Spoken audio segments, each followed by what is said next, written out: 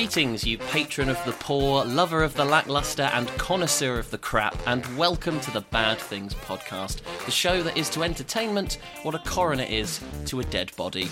My name is Jacob Simmons, and as always, I'm joined by a man armed with a wooden stake of opinion and a necklace of garlic and wit. He is the Jason to my Uncle Bryn, only he's more than happy to tell you what happened on that fishing trip. It's Nathan Packham. Hello, and generic salutations to you, sir. Generic salutations to you as well, Jacob. Yes, it's 2020. I would happily tell you what happened on that boat trip.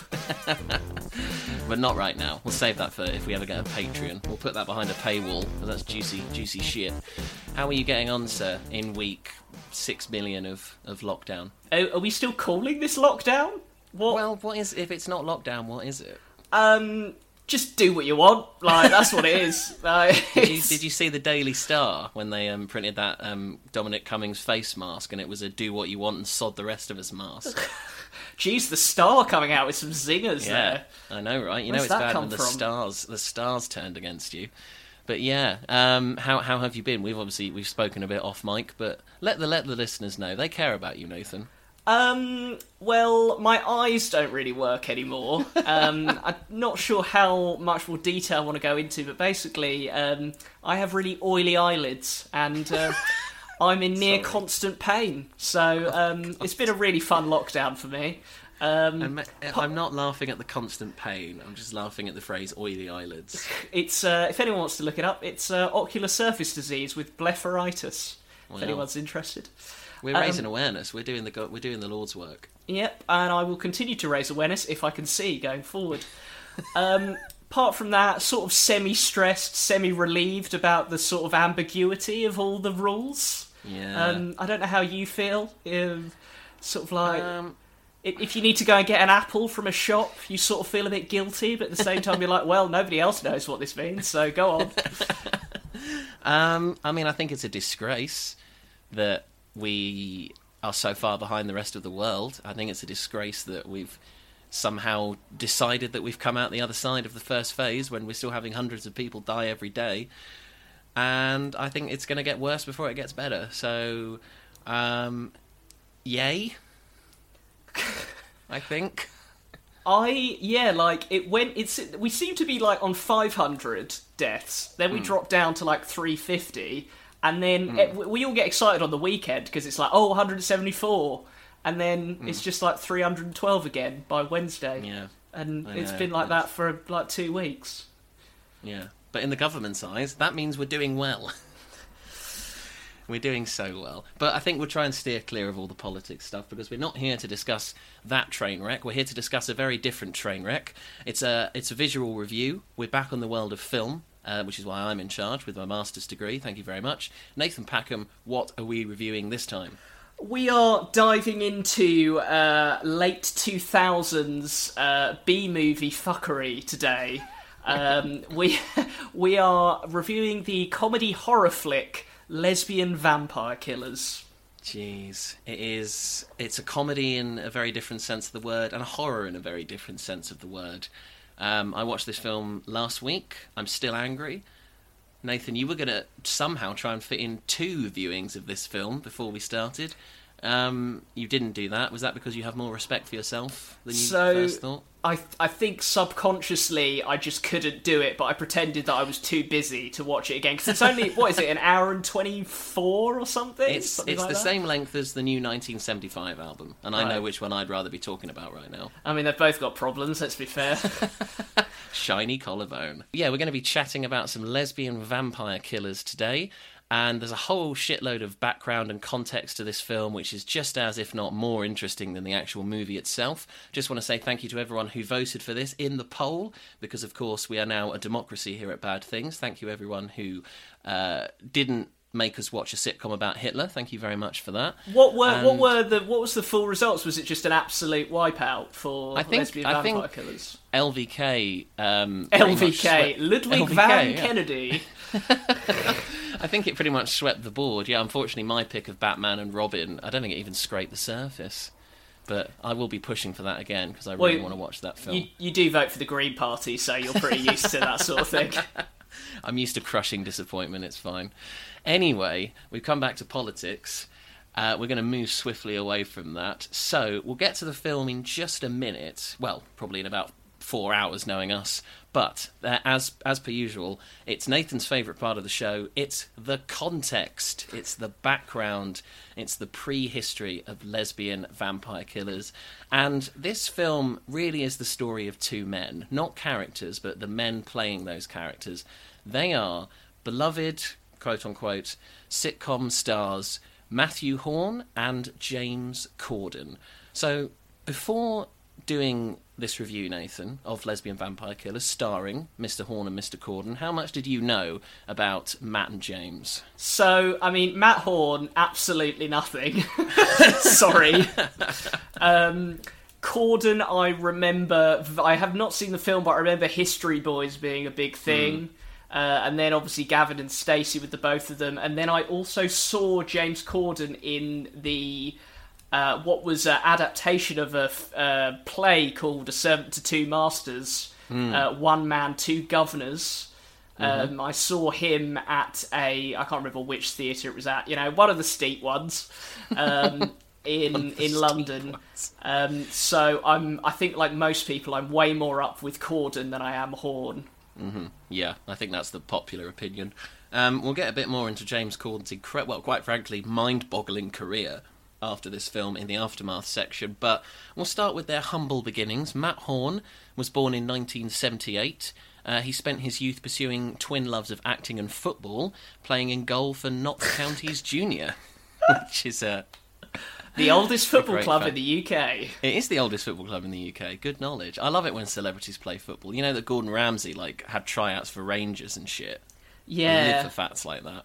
Yeah, was Louis Tomlinson a good footballer, or did he just get tackled that one time and then be sick? And then be sick, yeah.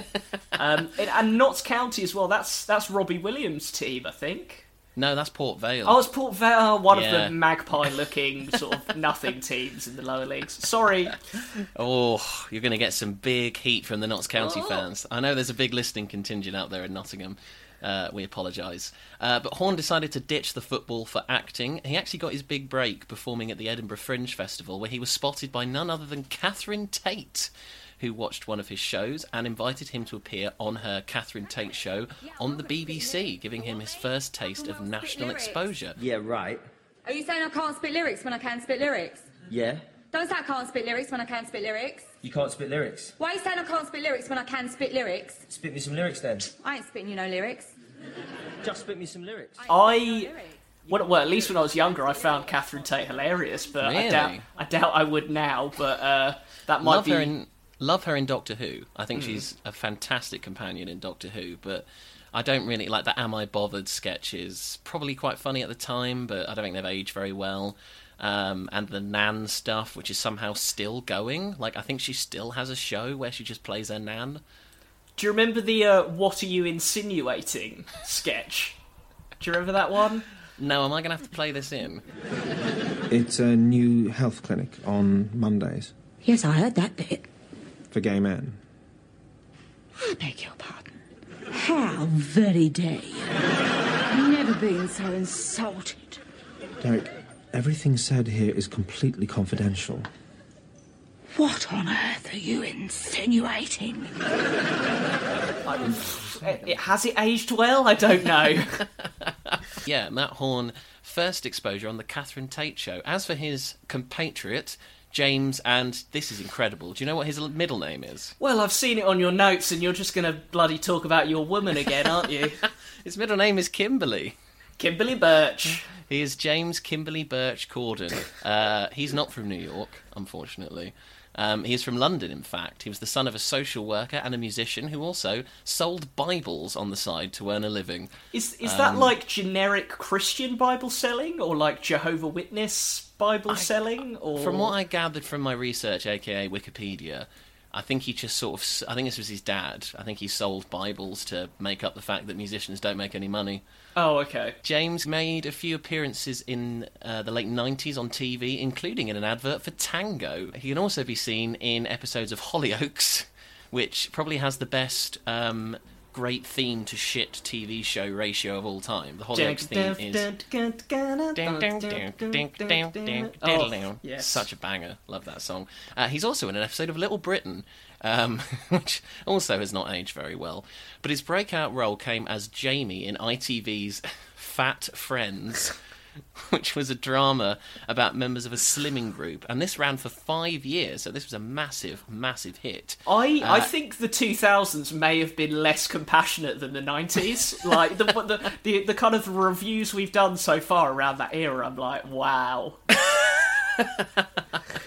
I think, like, especially the late 90s, you were people really pushing the boat out in terms of what you could and couldn't say. You had stuff like South Park and MTV and Jerry Springer. I think that just continued into the 2000s until everyone woke up one morning and realised that people have feelings. Fat Friends. Well, Fat Friends eventually did end, but it was on the set of this show that James Corden met Alison Steadman, Sheridan Smith and Ruth Jones, all of whom would star in Gavin and Stacey. I've been ringing you every day for 3 weeks. Your phone's been off. I was on my honeymoon. Right, can we all stop calling it a honeymoon? It's just a holiday. Pam, are you really a vegetarian? Yes! Oh, what does that sign say?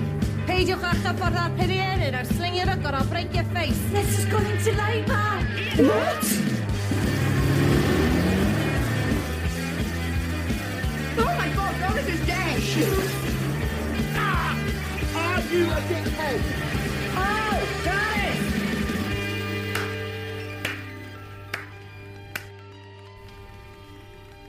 Cheers, Bryn.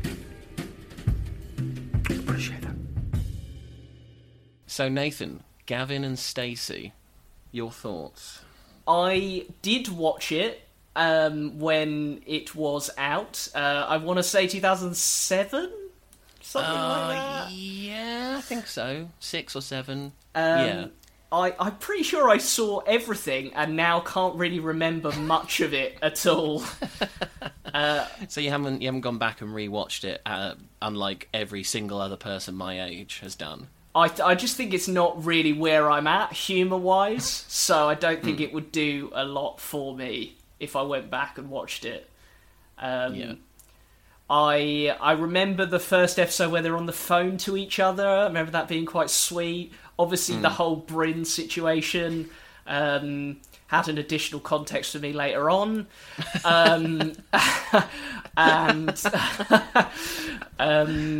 And the Nan would, like, swear, which is sort of a cheap gag, isn't it? Like, it's not that funny. Yeah, she wasn't the Nan, just because I know. Oh, she wasn't. Yeah, sorry. She was yeah. the neighbour, Yeah. Doris. Rest in peace. And yeah, she threw a few Fs and Jeffs around, which was fine.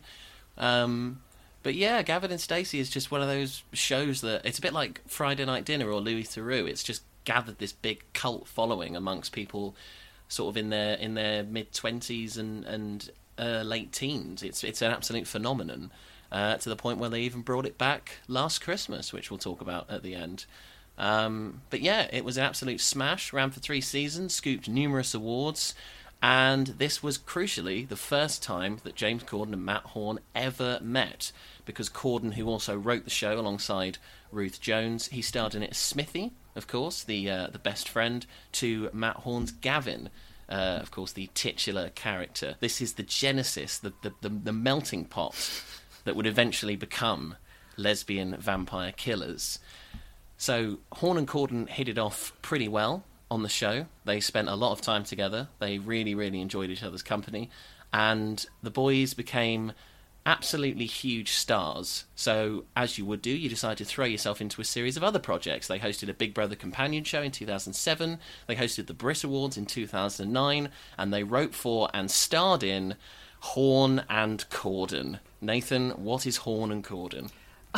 So, did you see the timeline here? Like, this sitcom came out like the same week as LVK. Really? Yeah, I think that was the timeline. Oh, what a horrible week! So they were just everywhere. Like, they were the biggest thing. It's so weird when stuff just kind of fades away. But we'll get into that. Maybe they're sort of the Robbie Williams of that team. I don't know, that TV era.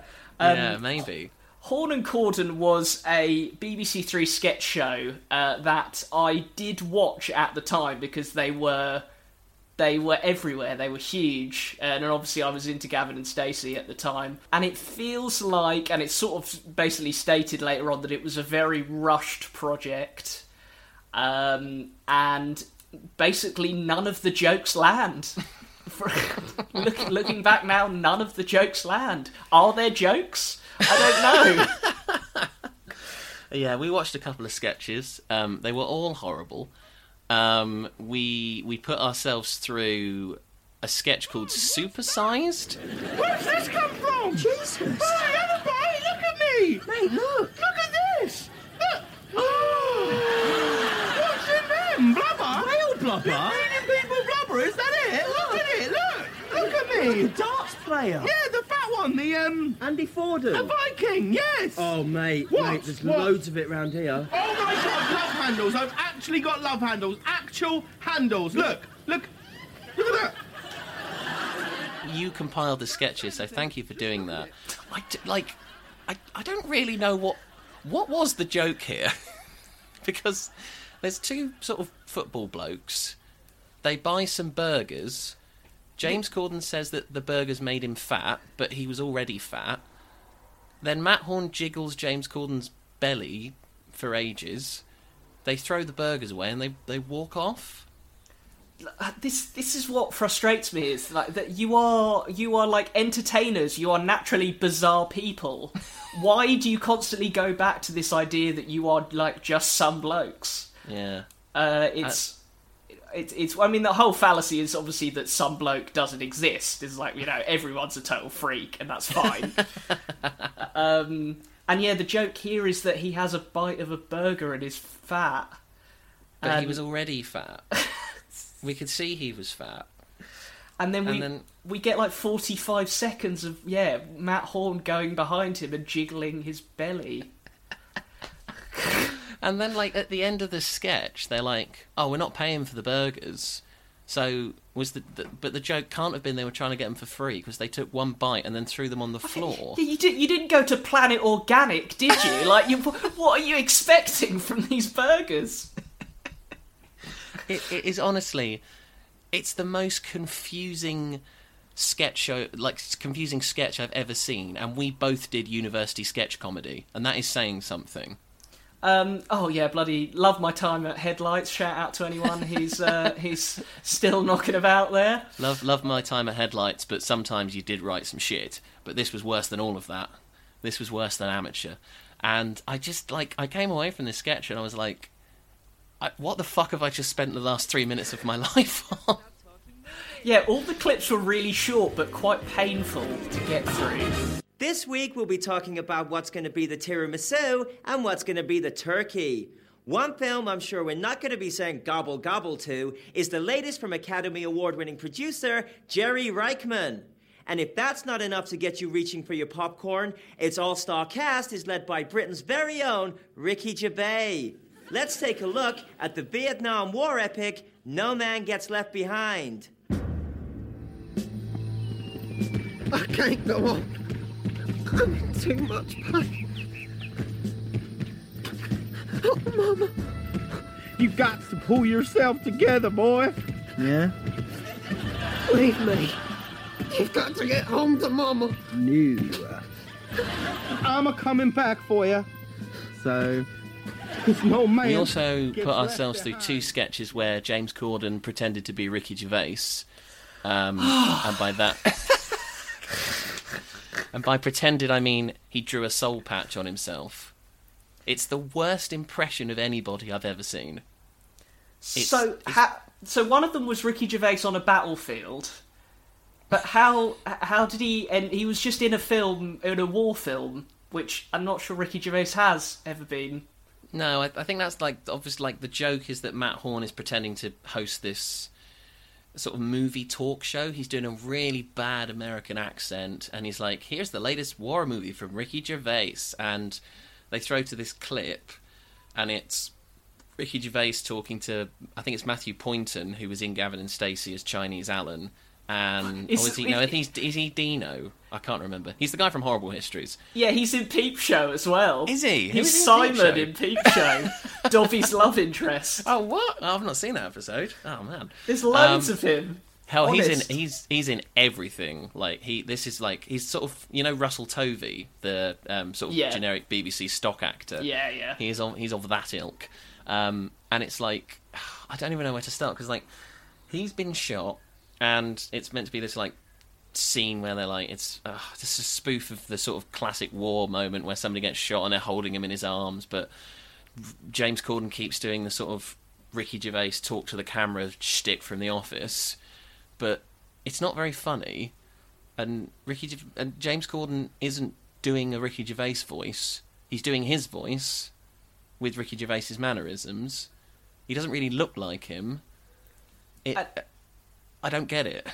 And then I don't remember Ricky Gervais particularly looking at a camera and biting his lip a lot. That was one of the gags. Yeah. I mean, The Office, obviously, like, the gag of The Office was that it was a documentary and David Brent was playing up to the cameras, but he never, did he ever, look straight down the lens? I don't think he did. And then there's another skit where he's in another film and they're filming a wedding sequence, and it's meant to be this really tender moment, and James Corden ruins it by doing the David Brent dance, and that's, the whole gag. And it's just not very funny. It's really obvious. Can we talk about Aspinall? Oh, God. Better. Do you feel worse than better? For better, for worse, you'd rather feel better, right? Well, now you can. How? With these pills, guaranteed to make you feel better. What's more, these pills contain no Aspinall. That's right. There is no Aspinall in these pills. These pills are Aspinall-free. Want to see how they work? Here comes the science bit. This is your body. And this is the Aspinall. Do you really want that? No. And nor do these guys. In my notes, I just wrote, the No Aspinall sketch. Ah! That's what I wrote. So, this is like a Year 6 level of sketch. I could have come up with this in Year 6 because I had viewed television adverts for quite a long time. And even at that age was aware that sometimes they're quite playful with the truth. So... they are essentially advertising these pills, and they repeat the phrase that there's no Aspinall. Now, maybe they've got a thing against Michael Aspinall, or is there any other celebrity Aspinalls? Who's Michael Aspinall? Does he do Country File? Is that him? I have absolutely no idea. Is he a nice bloke? Is he a wrong 'un? Is he a wrong 'un? No, he's just like a proper old school TV presenter, but not in the Savile way. If anyone from the estate or legal team of Michael Aspinall is listening, we respect you, we love you, whoever you are, and keep doing great things. Yeah, the gag is that there is Aspinall. Whatever the fuck that is. Even saying it out loud is so excruciating. and I don't get it. I just it's like you said, yeah. It's like a Year 6 sort of end of year drama showcase level of shit. Did you see the Superman and Spider-Man sketch? But seeing him just then made me realise how much I miss him. I feel so worthless. Hey, what's brought all this on? You are super, man. You're a Superman. You're Superman. You can have anyone you want. God, what I wouldn't give. Really?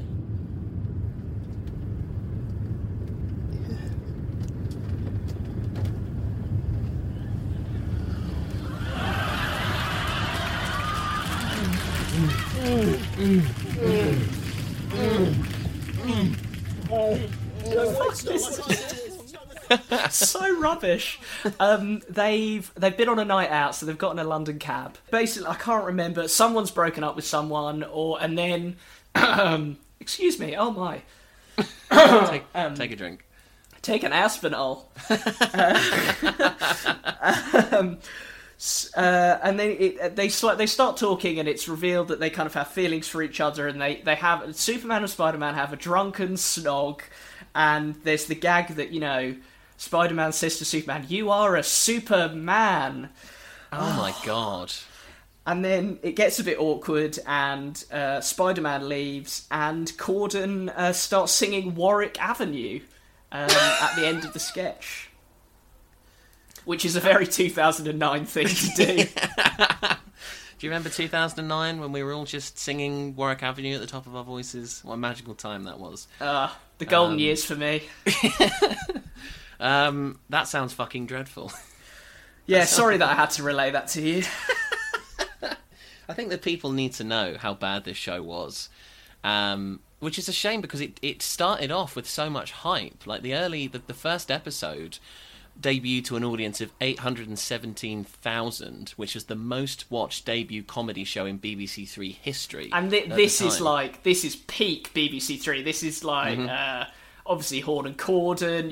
They had the rights for Family Guy and American Dad, which drew huge numbers. There were things like Being Human that were on BBC Three. I'd like seeing the BBC Three logo. I was like, yes, I remember this time. This was good. On a side note, I miss BBC Three. I think taking it off the telly was such a mistake. Well, the rumours are they're bringing it back, aren't they? Because of the success of, well, especially Normal People recently. And People Just Do Nothing and This Country. Was Fleabag? No, that was BBC Two, wasn't it? Oh, okay. Yeah, I can't remember. A lot of what I've referenced there I haven't seen, but... They're all popular shows, yeah. I mean, you love a bit of Normal People. I do, yeah. I'm listening to a Normal People podcast at the moment, and God, what an extraordinary show. Jeez. I know it didn't do a thing for you, but you're a bloke, so. Well, if you're gonna get heat from the Notts County fans, I'm gonna get heat from the Normal People fans now. Bloody hell! And they're going to be far more ardent than any Notts County fan you're going to be. Moving away from Normal People and back to Horn and Corden. Yeah, it didn't do very well. It only ran for one season, 6 episodes, despite the early hype. And the reviews are absolutely horrible. What did you find on the review front? On the review front, one of Sam Wollaston's Guardian review, just listing how the sketches... there's a sketch about a gay war reporter, a cock-drawing class in a boys' school, Spider-Man and Superman meeting in a changing room, a bloke takes forever to reach an orgasm. Clever, see? It's crude. But that's not the problem. Crude can be funny. Not here, though, because of how artlessly it's done. Yeah, that is part of a much, much longer review, which I might just post on the Bad Things Facebook page, because it's so funny. He really goes in on one on the show. The New Statesman called it excruciating, as funny and as puerile as a sixth form review. The Times said it wasn't subtle and not very clever either, and it currently has a 2.9 rating on IMDb, which, as we know, is a mixture of critical and fan reviews. So nobody liked this. Not even the fans could raise it to the usual 5 that any bad film gets. I don't think I've ever seen a rating this low on IMDb. I concur. Yeah, that's shockingly bad. And, I mean, to be fair, to his credit, James Corden has come out and is very truthful about this. He gave an interview in 2010 where he said, "The truth is, honestly, I'm not good at writing sketches, and I'm not good enough to write a sketch show. It was a mistake. There's no point in doing something unless it's going to be as good as Big Train or The Fast Show. Why bother? And the absolute truth is, I wasn't good enough." Is that him being honest and reflective, or is that him trying to put out the dumpster fire, do you think? Because we get a lot of this from Corden in sort of trying to erase or apologise for some of the shit he did before he made it big. Yeah, you see him on TV and you think, oh, this guy just has, like, no ability to be self-critical, like... But a lot of the interviews, I like James Corden when he gets honest and he's a bit grittier about things. I'd love to see more of that, but if you're a talk show host in America, I suppose you're not really afforded that opportunity at all. Yeah, I don't really like James Corden. He smacks of very disingenuous to me. I don't know what it is about him. He just seems very... He seems very polished. He seems very... like, you know, nothing would stick to him. He doesn't seem very honest and very, very genuine to me, but maybe that's just because I'm a cynic. So when I read stuff like this, it does sound a bit like, oh, that was really bad, so I better just distance myself from it. And we'll see it a bit more with the film as well. But yeah, I would actually recommend that you do watch some of these sketches from Horn and Corden. You won't find them funny, but I just want somebody to talk to about this, because I feel like we need to start a support group. A support group for superheroes making out. Well, there should be 817,000 people who saw that, so if you are one of them, do get in touch. However, as we mentioned, Horn and Corden wasn't the only dodgy thing that these two did in 2009, which brings us nicely to lesbian vampire killers. Oh boy, fucking hell. Well, what do you know about the background then, Nathan, of this film? So, it was a film that was, unsurprisingly, in development hell for a number of years. Written by Stuart Williams and Paul Hupfield. They were challenged to think of the dumbest and yet most commercial title possible for a film. Hence, we get LVK. Yep. And they went away and wrote the script. So they were MTV producers, and they intended this to be... If only this had been the reality, they intended this to be a straight-to-DVD B-movie with Hupfield set to direct, and actually Williams himself was going to play Fletch. I don't know anything about these guys, really, apart from that they are producers. The film is directed by someone from Bury St Edmunds. Yes, which is half an hour down the road from where I was born. Oh, really? I didn't know. Oh, I didn't know it was that way. Spent many a lovely summer in Bury St Edmunds. Abbey Gardens, if you're local to the area, will know what a lovely place that is to have an ice cream. Love a bit of Bury St Edmunds. So... Bury St Edmunds. Phil Claydon is his name. He also did a film called Big Nothing with another cliche, we need to do a British comedy actor, Simon Pegg, and also David Schwimmer is in that film. What, Simon Pegg and David Schwimmer did a film together? Apparently. Well, it's called Big Nothing, so that probably tells you everything you need to know. Well, look out for that on a Bad Things poll soon. Claydon describes the film as influenced by Ghostbusters with a mix of Hammer horror. Have you ever seen any Hammer horror? I haven't, no. My dad is a massive Hammer horror fan. Oh, it's just drenched in this wonderful Technicolor. Oh, so good. But also... I've never seen a full film, just to confirm. It's stuff like Dracula and Frankenstein and bits and pieces. Wasn't it like Peter Cushing and Christopher Lee and Boris Karloff? He's back! I would cut my legs and tits off to be directed by Phil Claydon. Schwimmer. Not again. Get your Aspinall. For God's sake, I told you to have it ready.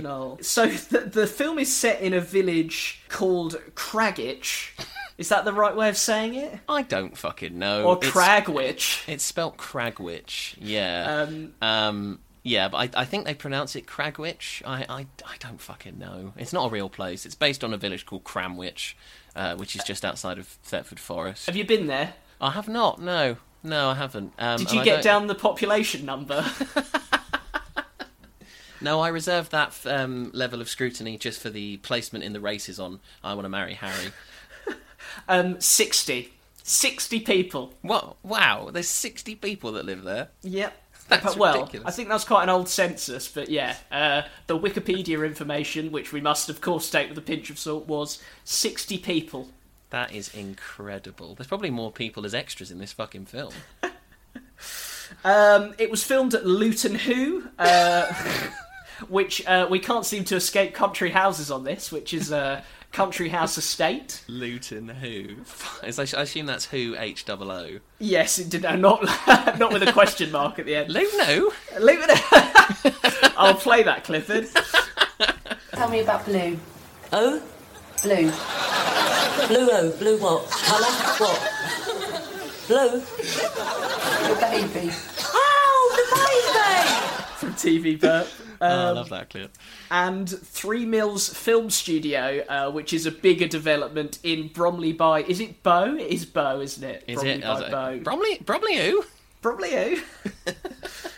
Can we talk about the cast? I just wanted to say, before we get on the cast, I did follow Phil Claydon on Twitter in the hopes that he would get back to me. Yet to do so. I may have been Megan Jones by Phil Claydon, which is a shame. Generic salutations, loyal listener. It's Jacob here, but not in this current timeline. I'm actually recording this the day before this episode comes out, so about 2 or so weeks after we recorded it. Now, you just heard me say that I followed Phil Claydon, the director of Lesbian Vampire Killers, on Twitter, but he never got back to me. Well, as we've seen in spades this year, a lot can change in just 2 weeks, and lo and behold, he did eventually write me back. Not only did he write me back, but he also agreed to an interview. We'll be posting the full interview with Phil in the next couple of days, but for now, please enjoy this little snippet of my chat with the director of Lesbian Vampire Killers. Now, I've danced around the issue of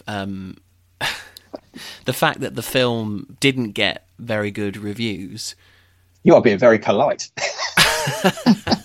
Well, I'm a diplomat, Phil, at heart. What did that feel like when you were reading these reviews of the film and they didn't come out maybe as well as you'd hope? What was that like? Do you know what? It didn't affect me. I was like, we've made a movie. James Corden and Matt Horn, who's Stella, and the axe was coming back. And after they'd done the Brits show, which he pulled forward to get in front of Lesbian Vampire Killers, it was like, if you've done a film with these guys that the media want to rip apart, you're literally walking into the mouth of a great white shark. And that's kind of how it was. A lot of the reviews were kind of like nasty and an attack on James, which was kind of unfair. But they didn't kind of like, I think if you make something that you're proud of and you can stand by, you know, everyone would like a movie to come out and be like, critically embraced and beautiful, make loads of money and all that kind of stuff. But if you can walk away and you as the filmmaker can hold your head up high, it's like those things won't affect you too much. Honestly, a huge thank you to Phil Claydon, a really nice, genuine, down-to-earth guy.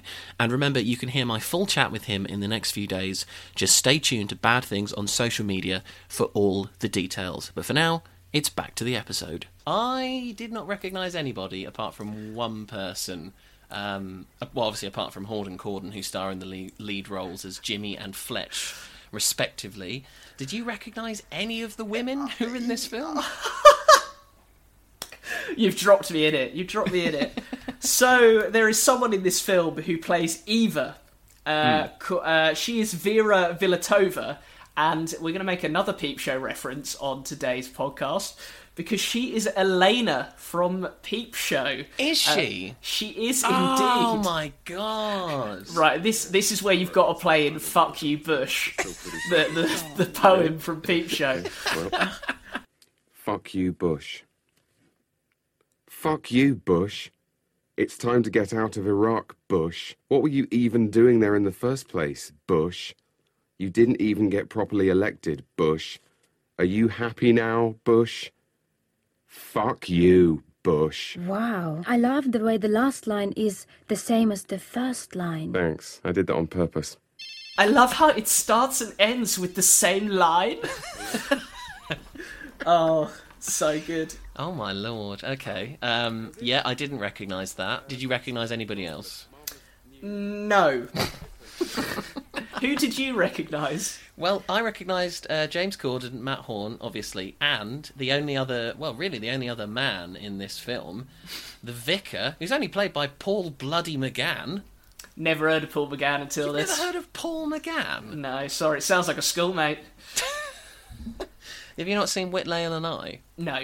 Oh, that's a cracking... I think you'd really like that film. Nothing much happens. So yeah, Paul McGann, who was Doctor Who in the ill-fated Doctor Who TV movie in the 90s, which may well be coming up on this show at some point.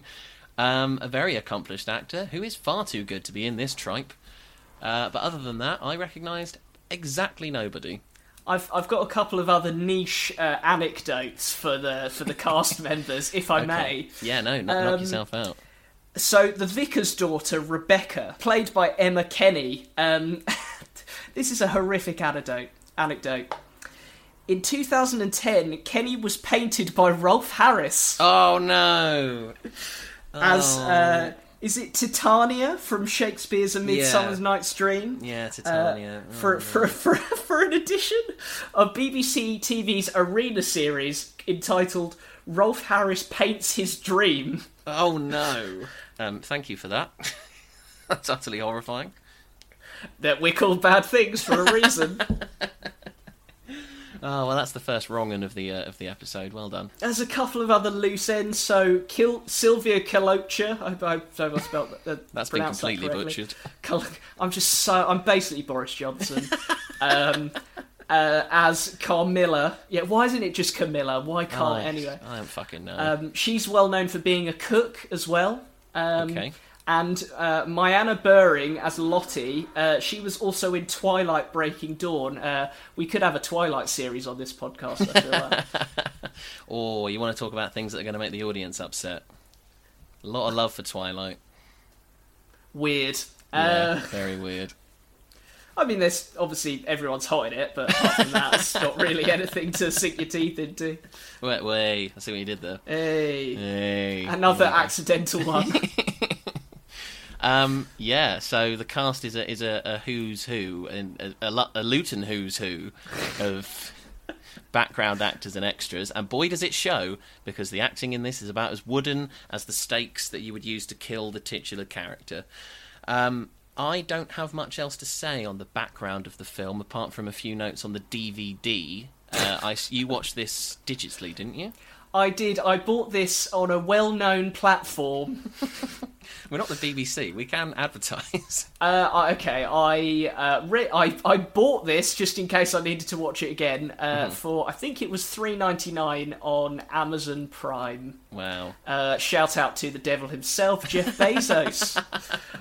Send some of that trillion my way, Jeff. There are some amazing notes on the DVD cover. Firstly, it comes with a fake explicit content warning. Do you want to know what it says? Does it just say, like, oh, boobs? You're not far off. It says, warning, contains explicitly fit, blood-sucking hotties. Oh, my God. 2009. That really does set the tone for the rest of the film. It's also got some reviews on the DVD. The Daily Star, we jumped to their defence earlier in this podcast. We're now going to rip it to shreds. They gave it 10 out of 10. Calling it lewd, crude, and very, very funny. It's two of those things. There's a review that says, boobs, jokes, and lesbian vamps. It's the funniest flick of 2009. Do you want to know who said that? Well, it's post-recession. No wonder it's the funniest flick. Yeah, go on. Who said that? Nuts Magazine. Oh, right. Okay, I was going to say Piers Morgan or something. And there is a quote from Jonathan Ross on the cover that just says, bloody fang-tastic. Well, we'll get into the Mark Commode review later on. That'll set the world to rights. I think with all the preamble out of the way, Nathan, are we ready to revisit, quote-unquote, the funniest flick of 2009? Could we give ourselves a pat on the back for only taking 41 minutes as well? Well done, us. Oh, yeah. Well done.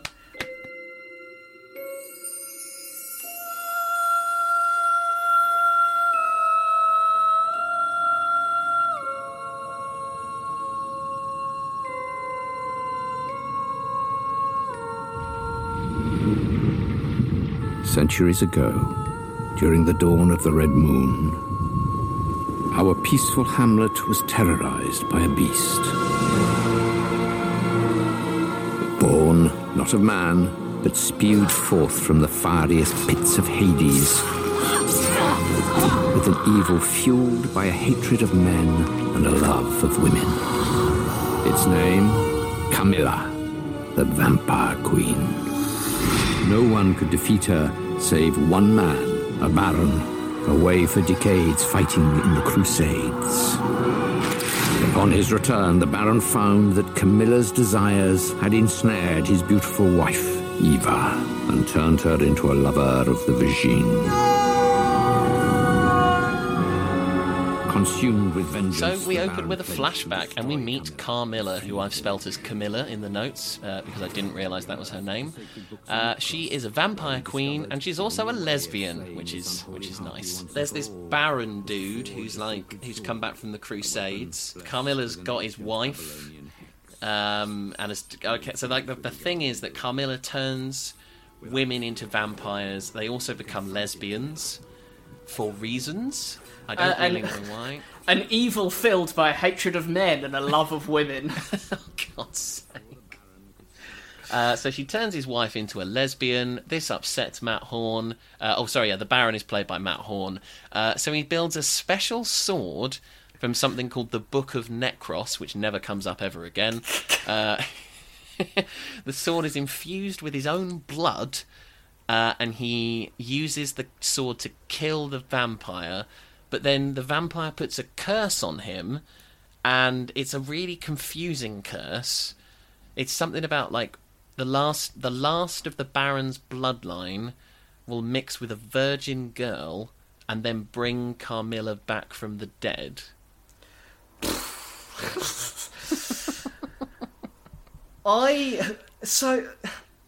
Is there a double curse going on? There's a perpetual lesbianism curse going on? One, if that was some sort, I mean, it would be great for the environment. And the other curse being the like super curse, where like this really niche thing would have to happen, where the bloodline would end, and also someone would have to be because like most people aren't virgins in their sort of. Is that an okay thing to say? It's sort of statistically true, right? Well, this happened during the time of the Crusades, which was like the 1200s. So, at different times, Nathan. We can't judge her for that. Okay, sorry. Sorry to the 1200s. Their curse was historically inaccurate because marriage doesn't matter anymore. Yeah, I think this was a time before divorce.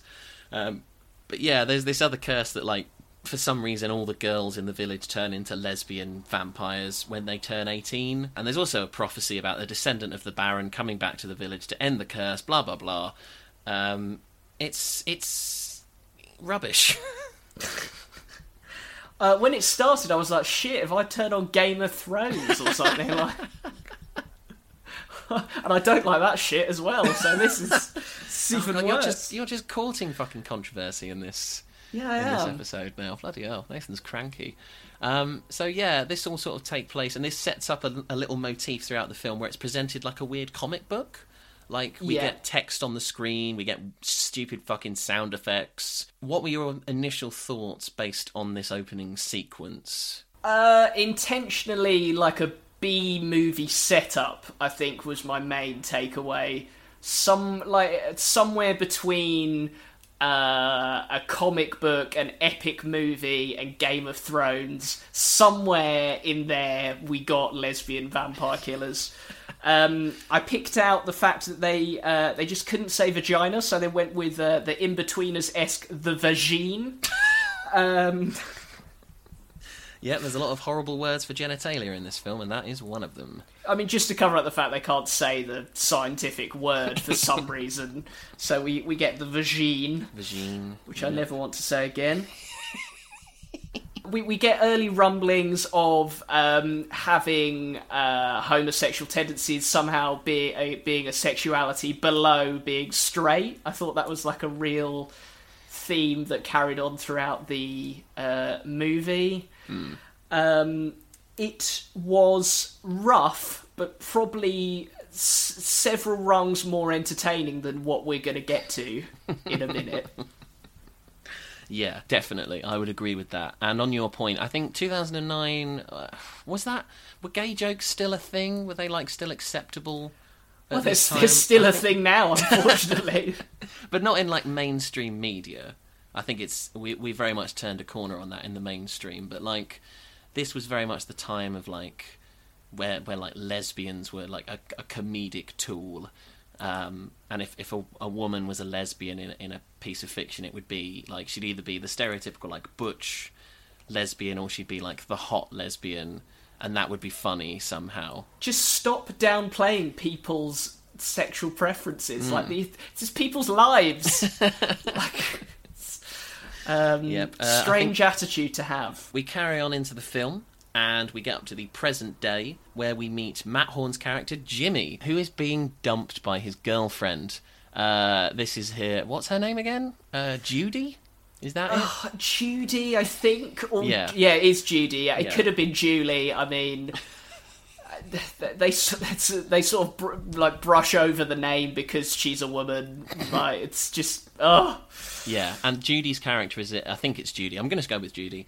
Her character is essentially, she's got Jimmy by the balls. She's sort of like broken up with him 7 or 8 times now, and she only really comes back to him when her other sexual exploits fail. She's got like a sexy secretary vibe thing going on, which basically everyone does in this film. Yeah, there's a lot of sort of open white blouses and glasses and sort of long curly hair.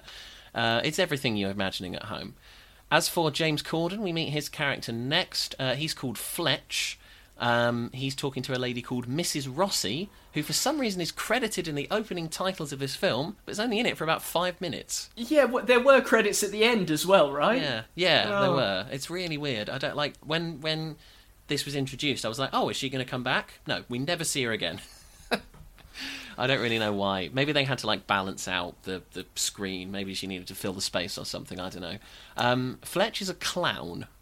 And that's not me having a go, that's his actual job. He is dressed as a clown, and he's being sacked from his job at the clown department? It's the film that the director of Joker watched before the Joaquin Phoenix film last year. Why is Fletch sacked from the clown department, Nathan? He doesn't like children and he punches them. He punched a 7-year-old.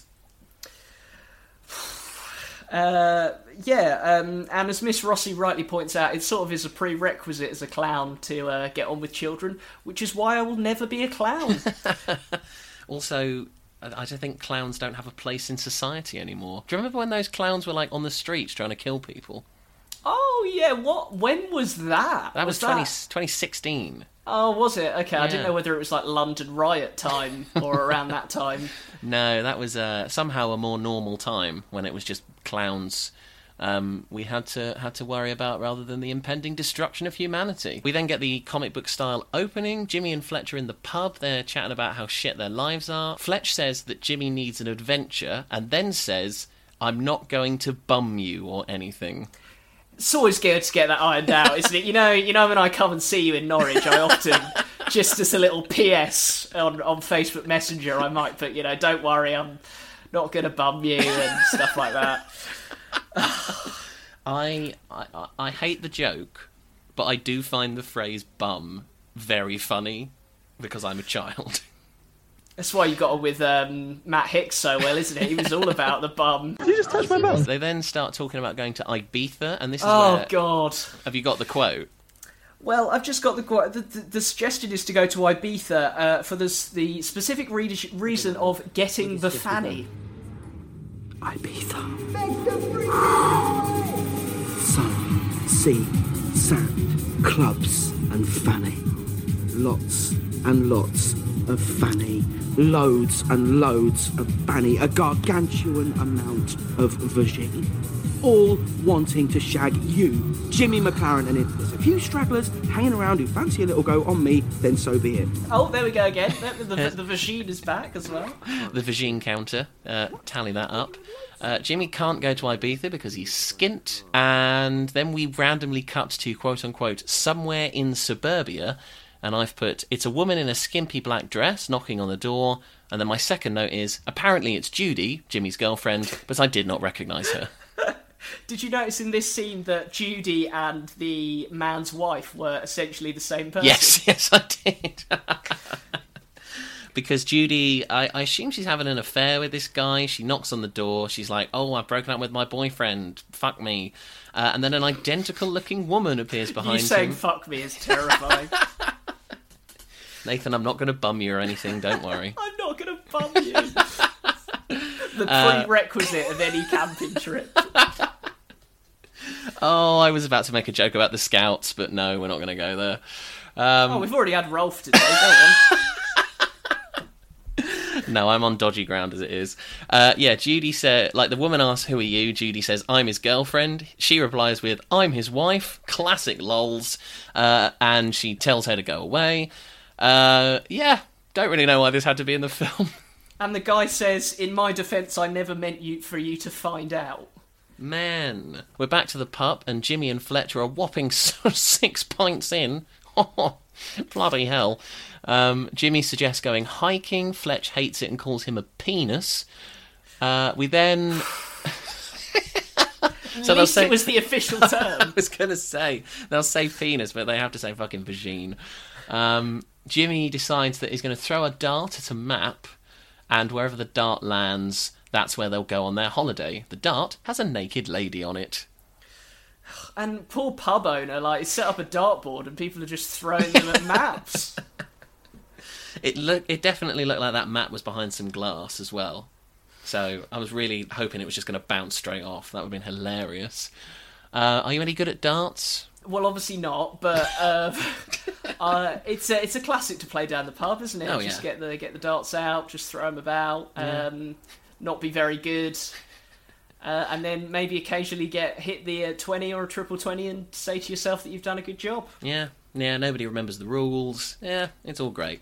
Do you like? Have you got any favourite dart players? Okay, so here's a fact. I was really into darts for about a year when I was a kid. So I remember... Was this BBC darts? Yes, this was. Of course it was. Of course it was BDO. It was me down Lakeside. It was fucking great. Wait, is it BDO's the lesser one, isn't it? I'm trying to remember now. I have There's no two idea. different leagues. Yeah, it's a bit like boxing where there's just a million different darts championships and Phil the Power Taylor won them all. It's, I watched darts quite prolifically when I was young. I remember Ted Hankey. I was a big fan of Ted Hankey. Just because of the name. It's a great name. Martin Wolfie Adams. Yep, I was a big fan of Martin Wolfie Adams. Big shout out to, and I'm really sorry I've forgotten her name, the lady who did very well in the darts championship. Fallon Sherrock. That's her name. She became the first woman to win. The PDC World Darts Championship. So well done. Sorry to mention you in the same context as this fucking terrible film. I've got a couple of shout outs. My favourite all-time darts player, Raymond van Barneveld. Definitely. Who the fuck is he? You've never heard of Raymond van Barneveld? No. Why would I have heard of Raymond van Barneveld?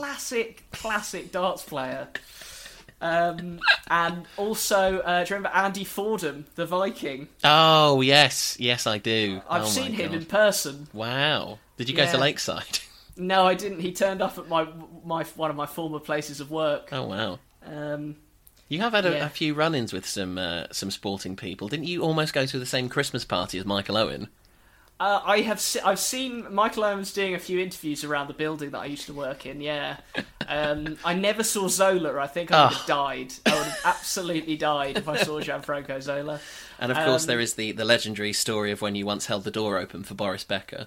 And also the same Wimbledon Championships, John Burko. Oh, wow. Back to the film. And he throws the dart, and it lands in Norfolk. Hooray! Hey. Oh, we love a bit of Norfolk, don't we, Nathan? We do. Great Yarmouth and Great Yarmouth. And... for context, for those who don't know, we both went to university in Norfolk. I still live here. A very proud adopted Norfolk boy. And, it lands in the fictional village of Cragwich.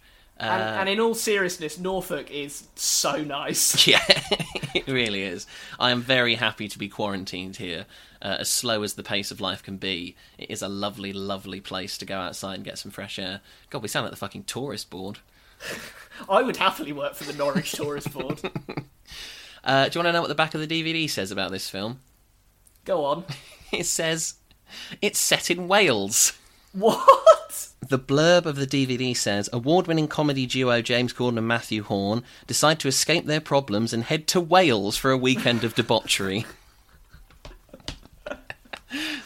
The DVD doesn't even know where the film's set. And debauchery is a very, kind term. Oh, we'll get to that. Don't worry.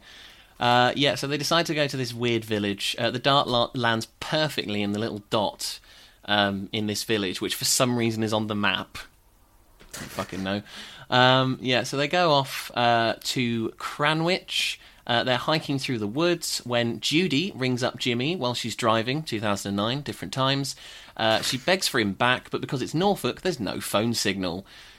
Fletch destroys Jimmy's phone. Like, he grabs it out of his hands and fucking, like, batters it on the floor. It explodes into a million pieces, which is a massive overreaction. I think it was supposed to be funny, and it's just not. No. Well, fair play to Corden for destroying that phone, because before the iPhone, phones were very hard to break down. He's deceptively powerful, is James Corden. Can't we just take a little rest? We're getting a stitch. We've only been walking for 3 minutes. No, but you're not walking, you're virtually running.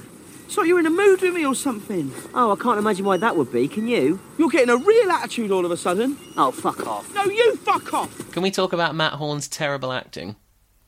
In which bit? The entire film. Especially this bit. He's so wooden here. Did you not think so? I don't know where. I mean, obviously he fits into Gavin, but where else does he fit in? Well, not this, because he's just like, he's completely dead-eyed. Like, the delivery is so emotionless and wooden. It's really bad. And, like, in Gavin and Stacey, he's fine. He's not a bad actor at all. I don't understand, like, why he's so bad here. Maybe he just didn't care. Maybe Did you find the editing quite stilted as well? I didn't pick up on this, no. What do you mean? It was like kind of fast-paced, but just they didn't have the rhythm in... It's tough to explain. Just like click my fingers or something, I don't know. That ticking noise. The ticky noise. It just... It was like they were trying to do quick cuts, but there was too many frames going on or something throughout. Yeah, they do jump around a lot because we're probably about 15 minutes in, and we've been in the past. We've been in Jimmy's flat, the pub. We've been with Judy in suburbia. We cut between those two things. Then we cut to Judy in her car. Then Jimmy and Fletch are hiking. Then they're in the village centre. It is a bit, it's a bit all over the place in terms of the structuring. So we get to the centre of Cragwitch, and Fletch can't walk because he's fat. Hilarious. They're arguing. Jimmy says, but there's probably going to be girls here. Fletch is like, nah, absolutely not. And then a shitload of women walk out of a church. But is it a church? It looks like a church. I think it's later revealed to be a pub, but, well, as we know from living in Norwich, most things used to be churches here. So that's like fine. The Norwich Arts Centre. Yes, which used to be a church. And the antique shop that used to be a church. And the second antique shop that used to be a church. A shitload of attractive young women come out of the pub. They climb over the fence. They climb over on the sort of stile thing. And we fully see their underpants. Yep, there's no holding back on this editing. It's all there. The vagine. Just to clarify, you do not see any actual vagine. They've all got this weird, like, secretary look thing going on.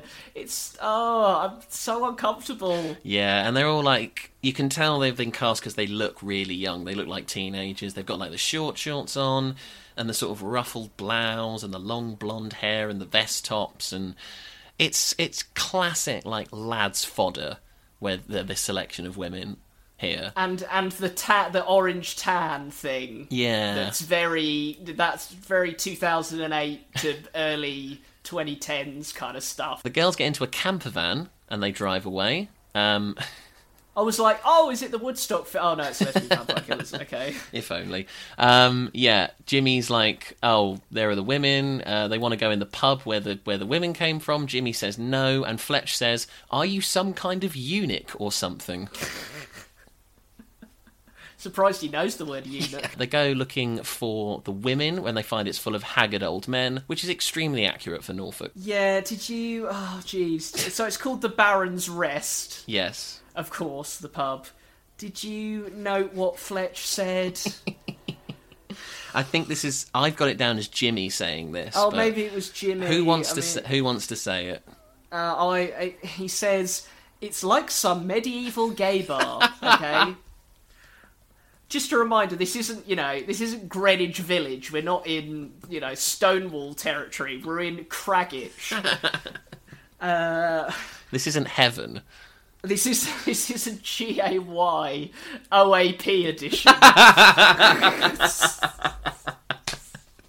Oh, that's very good. So, despite their weird reaction and quite verbally saying that line, they get free flagons of beer. Yeah, I don't really know why they get free beer. The bartender is trying to do a Norfolk accent. It sounds like a West Country accent. But maybe that's just my Norfolk bias coming through. Did you notice that one of the patrons in the bar had It's my next note. Is this the sheep? It is. Just got a stuffed sheep. I don't know, it's so obviously not real. It's like it's made of wood. It's so funny. Oh my lord. And then we swerve from like this really absurd humour to a fucking horrible line from Jimmy. Have you got this one as well? Yeah. They're You're drinking doing this. I did the medieval gay bar one. You're doing this one. Yeah, they're drinking the beer, everyone's watching, and Jimmy says, "I'm worried I'm going to get raped." Oh, God almighty. Like, you look at the guys and you're like, just outrun them. If that's the case, like, if that's an honest, rational thought that you're having, these men are so old, you're going to be okay. They have a combined age of the entire Earth. So they're drinking the beer, they're trying not to get raped, Jesus. And, well, speaking of Jesus, the vicar bursts in and for some reason confronts the bartender. His daughter is with him, who's called Rebecca, and Fletch makes some creepy-ass comments. I've called him Hey, Rebecca! I've called him Fletch the Lech in my notes. Nice. Thank you. The vicar's trying to rally the bar to his cause to, like, kill the lesbian vampires, but no one's really interested. Also, Paul McGann is the only person in this village who is under the age of 80. And he's about 45. He's really old too. And then the vicar glances over at Jimmy and recognises him as a descendant of the Baron. And then just sort of leaves. It's a bit weird. It's like a weird Christian who do you think you are thing going on. The bartender sends them on their way to a cottage where they can rest for the night, and we then catch up to the girls in the camper van.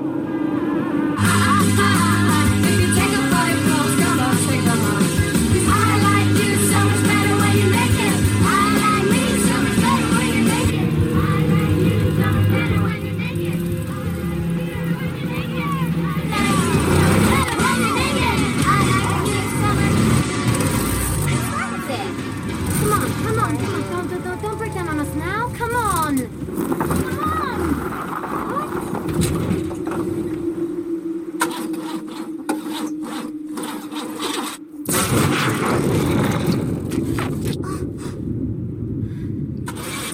Come on. Well, that'll really help, Lucky. We're screwed. Yeah. Great. I like you so much better when you're naked. I don't know why it's Bob Dylan again, but it is. Does he come up in every episode? He is just the omniscient American music presence, isn't he? He really is, yeah. Yeah, so they're listening to this weird song, and one of my low-key favourite bits of the film is their van breaks down, and the song, like, slows down as if it's being played on a record. That's not how it would work.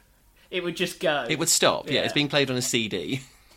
It's like when I was on the ride Stealth once, and it was like it did that thing where it was like 3, 2, and just died, and we had to get off, and we got a free pass though to go on it again, so that was fine. Did you go on it in the end? Yes, we did. Yeah, and it wasn't one of those where it decided to go backwards either, so that was good. Oh, that's good. Is that the really quick one, Stealth? That's the one that's really high and really quick. Yeah. Oh, okay. Theme parks. Yeah, I have so many notes on what nationality the girls are. Pseudo-German? Yeah, I thought they were American at first, but then there's one girl who... They've got a bit of that sort of Making a Murderer Wisconsin accent in there. There's one girl called Trudy who I think her only line is "ya." Yep. So, Yeah. Yeah. So they must be Germanic, Swedish, Danish. I don't know. It's whatever they are. They are. The accents are terrible. They are fucking awful accents. And the van breaks down. Something's moving around outside. Everyone's a bit scared. It gets a bit sort of creepy. The van doors fly open, and outside is Fletch and Jimmy, which is far scarier than any vampire. Yeah, this is like the Craggitch Bermuda Triangle, isn't it? Like, no electrical device can go beyond this point. Did you note the names of the girls? Of course not. What the fuck does it matter? I was trying to write them down. I got Trudy as the one who said "yar" all the time. Well, I've got my cast notes, so I guess I could kind of join the dots. Yeah, okay, but from when you were watching it the first time, did you manage to note down who was who? Just Lottie, who's the nice one, yes. Basically. Yeah, Lottie, who is played by the lady who was in Twilight. One of them is called Anki, I think. I don't think... What was his name? Tom Hankey. What was that? Ted Hankey. Ted Hankey. Not Tom Hankey. Tom Hanks. Tom Hanks. Ted Hankey, the darts player in Terminal. Oh, God. And then I have absolutely no idea what the other one is called. I put, is her name Ernie? I have absolutely no idea. Not a clue. I have no fucking idea. There's an uncanny stroke of luck. These girls are all going to the exact same cottage that we are.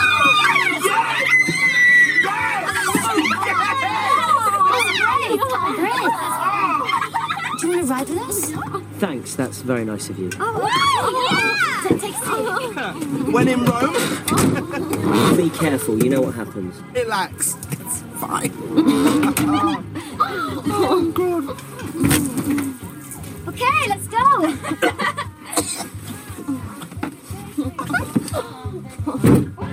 Jimmy and Fletch meet up with them. They invite them into the van. They start passing around the tinnies. And Fletch starts on the old whackety-backety.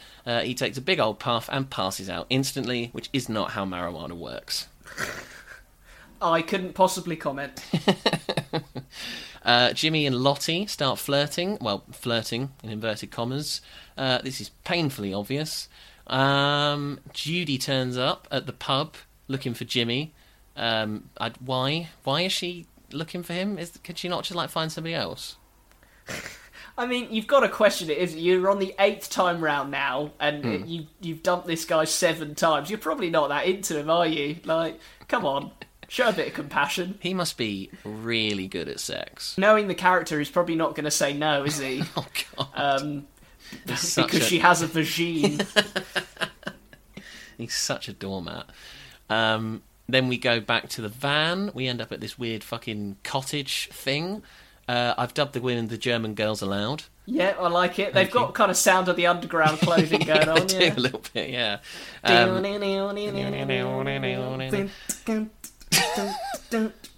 Sorry. I'm going to make a compilation of all you pretending to sing all the songs. We're going to release it for Christmas. Oh, I'm so excited. Okay, so Fraulein's allowed, and the boys move into the cottage and immediately start partying, as you do. No questioning about the fact that there's nobody here. No questioning the fact the house is just abandoned in the middle of the forest, but I guess this is horror movie logic, which you can't really question. And, bottoms up, cocks in, as they say. Bottoms up! Cocks in. Oh, my lord. This is one of my favourite moments of the film, is so that the dance sequence happens. It's horrible, isn't it? It's just, and James Corden, he was a big Take That fan, is quite good at dance routines, but this is just terrible. Jimmy and Lottie break off to have one of the only genuine chats of the whole film. And she says, "We're students of folklore." Now, if that isn't a millennial bullshit course, and that's coming from someone who did American literature at university, I don't know what is. I've put exactly the same thing. Of course you have.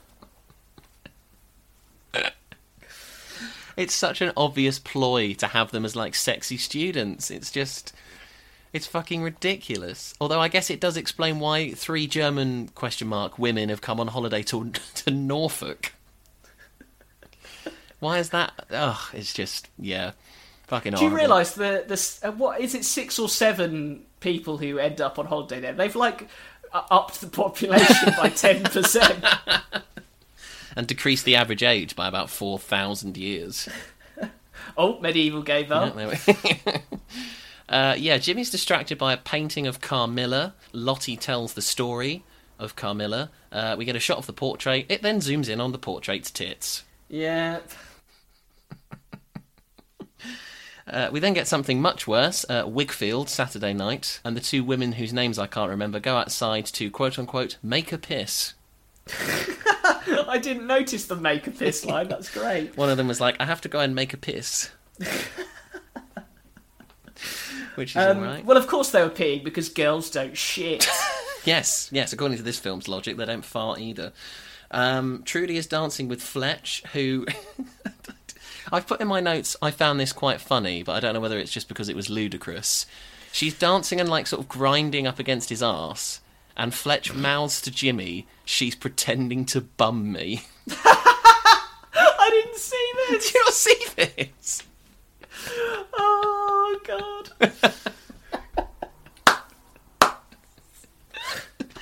Can I just, like, I think this is now a good a time as any to bring this up, but this is not the sort of comedy that these guys are famous for. Like, Gavin and Stacey is sometimes a bit crude, but it's nowhere near this level.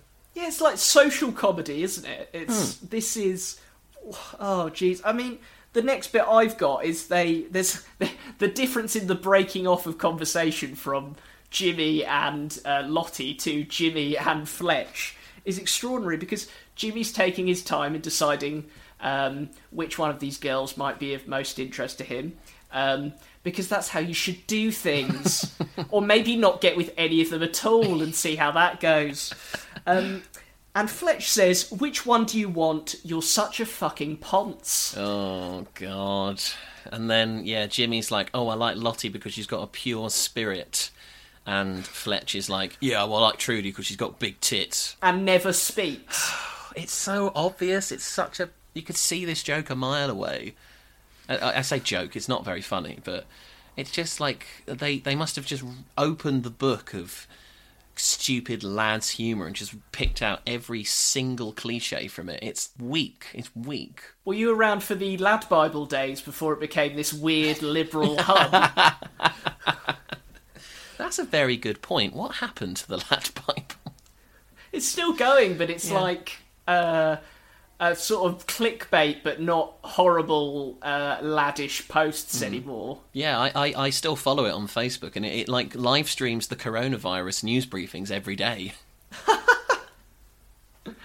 Next, they'll be calling themselves LAD Bible as well, to further separate themselves. LED will stand for something like Liberal Army of... I don't know. Dicks. So while all so this... were you about to say Durham? I was going to say Durham, yeah. Oh, 264 miles. We get the 2 forgettable women who go outside to make the piss. They go to the toilet and, like, one of them, the blonde one, is having a wee. Anki, is attacked outside the loo. And, like, yeah, it's pretty standard horror movie stuff. I'm amazed we don't see an actual shot of her having a piss. That is remarkable restraint. They might as well have thrown it in, right? She may as well have just pissed on the fucking camera. And then, like, it cuts around all over the place. The blonde one goes... I keep calling her the blonde one because I don't know her name, and the film made no effort to tell me. Anki's vanished, so the blonde one goes out to investigate, and then a vampire appears behind her in the loo. How did she get in?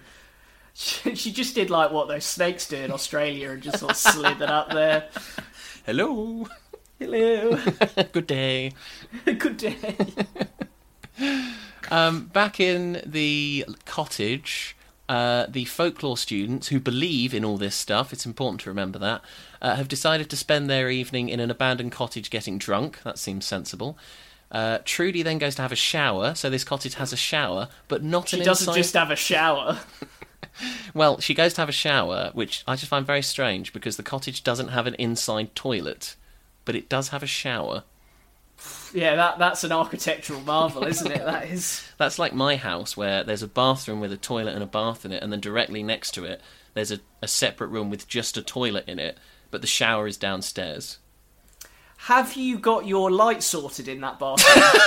Are we just having a conversation now? Yeah, we are. I wanna know. Yeah, I wanna know if that. It used to be a strobe light, essentially. It was flickering like mad. But yeah, I walked to home base in the before times and I changed the light bulb myself because I'm a man. Trudy's in the shower. Some vaguely sexy noises are happening while she's in there. Trudy goes off to investigate, and a clearly fake spider just comes down on the window. And then the camera goes really weird. Did you notice this? Like, there's some horrible, weird shake cam going on. No, I didn't. I've just got that she screams at a spider. I didn't notice this. Yeah. It's hardly that big spider from Chamber of Secrets, is it?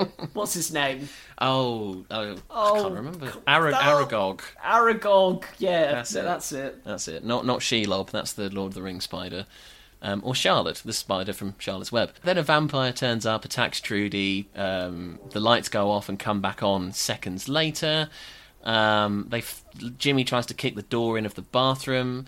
Then Lottie kicks it, and they do the classic sort of, I must have loosened it up gag. It's not very funny. They find a blood-stained towel, and there's a vampire hovering outside in the air. And they decide to go off to find Trudy. I've noted down that Trudy is getting sensually massacred, is how I described it. Yeah, it's sort of like she is enjoying it in a weird way, but she's also being murdered. There's a lot of that in this film. There's a lot of... It's a classic vampire trope, isn't it? It's just all the way from Dracula onwards. Yeah, there's like bits where the vampires, like, they bite her in like really weird places. Like, I think somebody bites her on the leg. Cool. Give me that leg. Hi, you're through to Jimmy. Please leave a message. You are so done, Jimmy!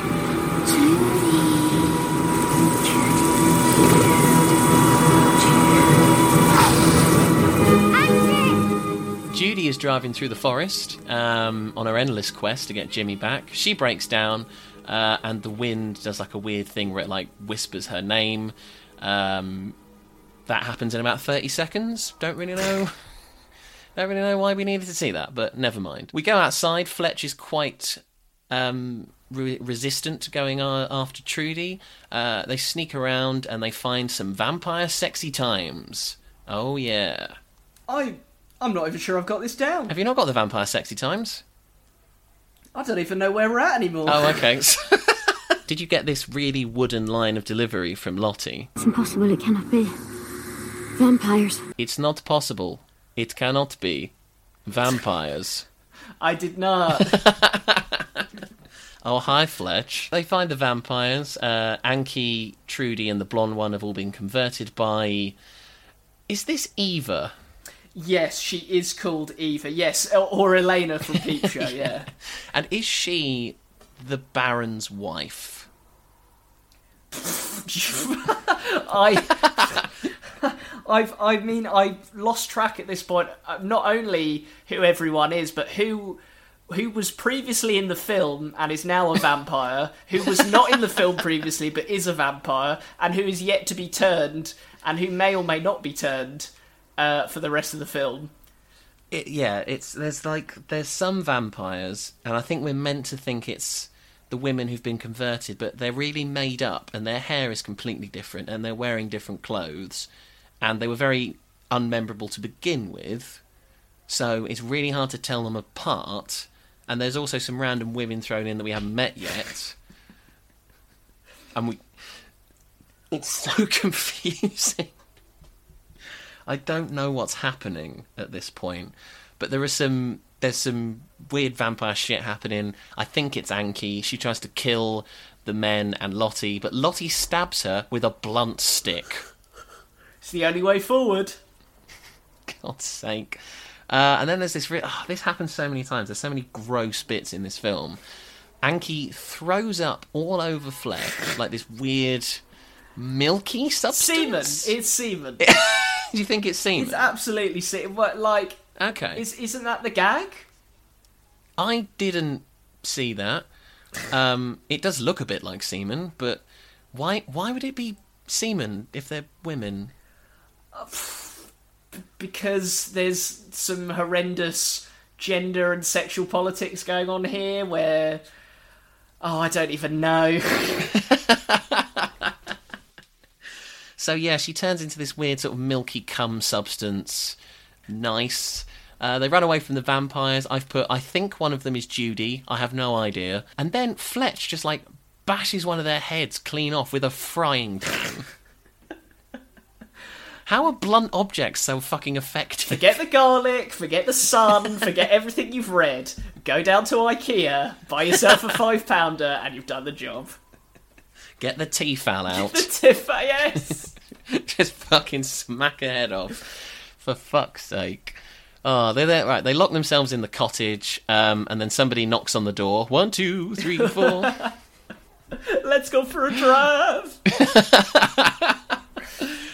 Somebody has gone for a drive. It's Judy. She turns up at the door. So she isn't one of the vampires? Who is the vampire? Why do all the women look the same? But she quickly becomes a vampire. Yeah, so it's revealed later on that she is a vampire. There are a couple of bits to get to before that. There's a fucking incredible line from Fletch. Did you get this?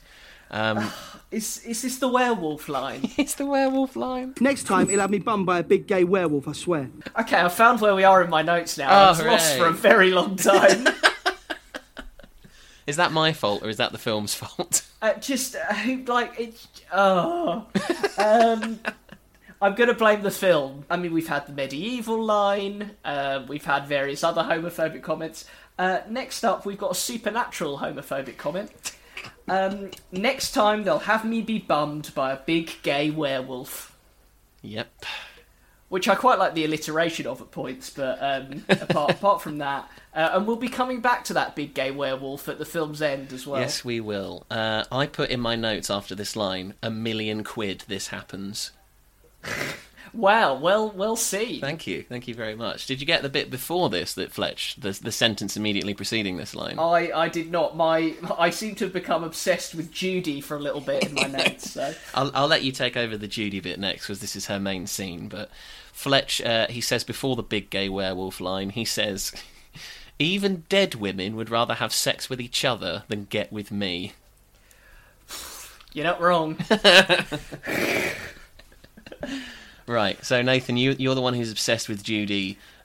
Take it away with this next bit. What happens next? She's my Kimberly Birch, what can I say?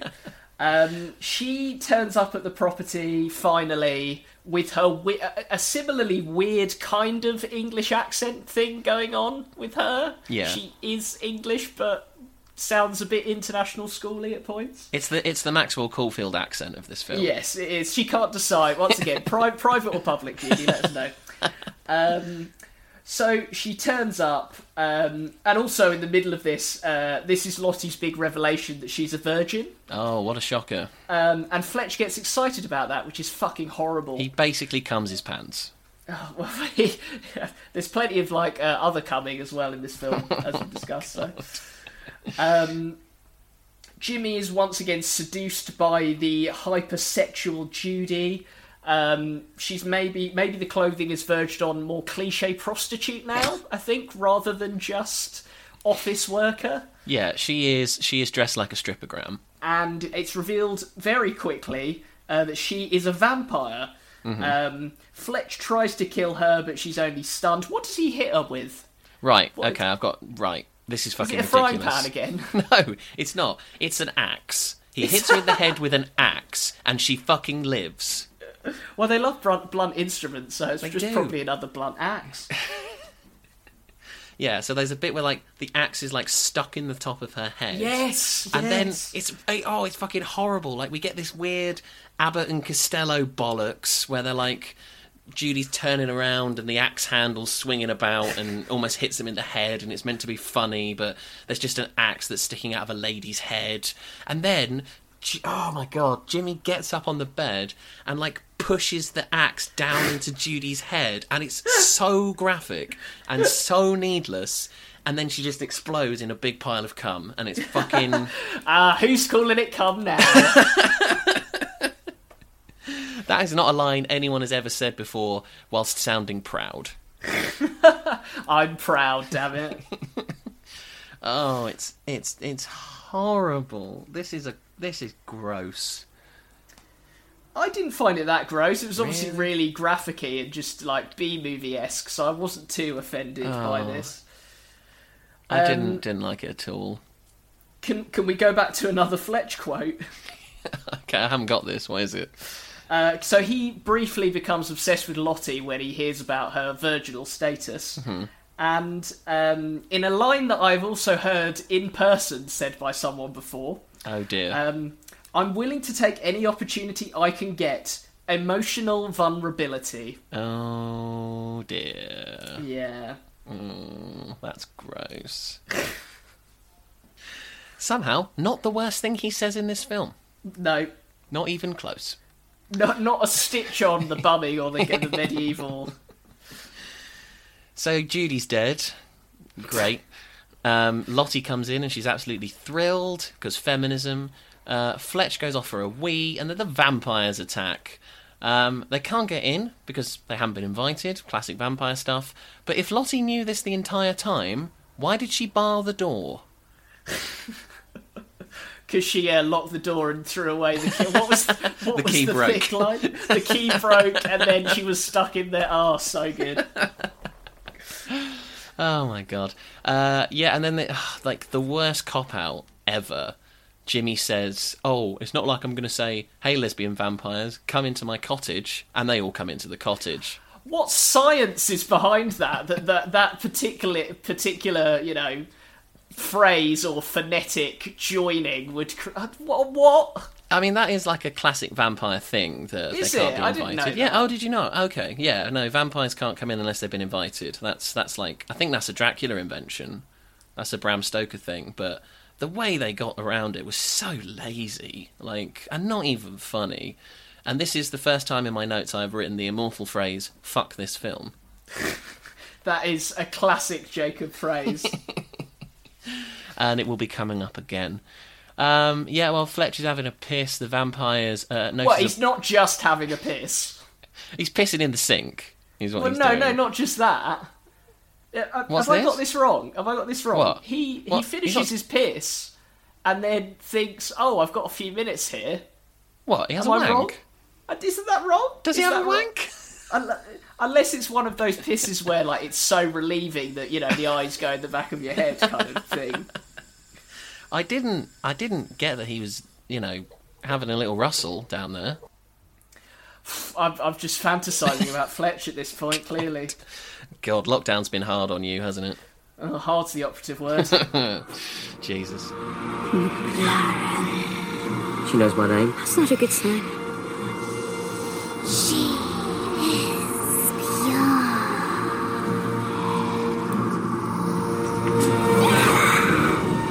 The vampires find a birthmark on Jimmy that prove he is the descendant of the Baron, and they also find out that Lottie is a virgin, so they kidnap them to perform the weird, complicated ritual from the beginning of the film.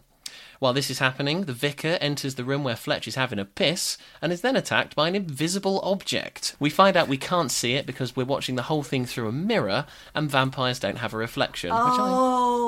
That's vaguely clever. I put this as my favourite thing in the whole film.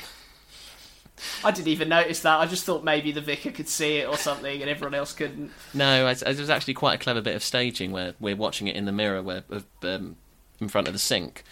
However, the good nature of this does not last because this is immediately followed by the worst thing in the film. Who wants to do this bit?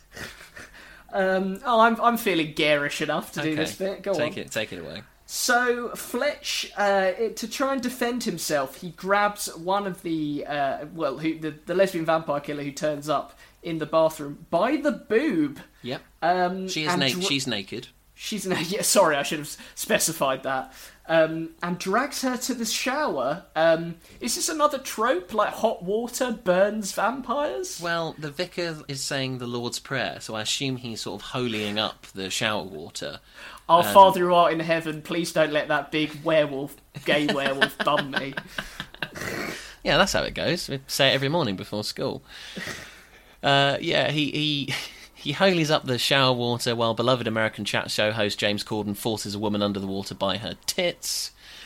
And it becomes a double tit grab as well. It's not just singular. Oh yeah, yeah. He's got full grasp of the old tartars there. Can't believe I've just uttered those words.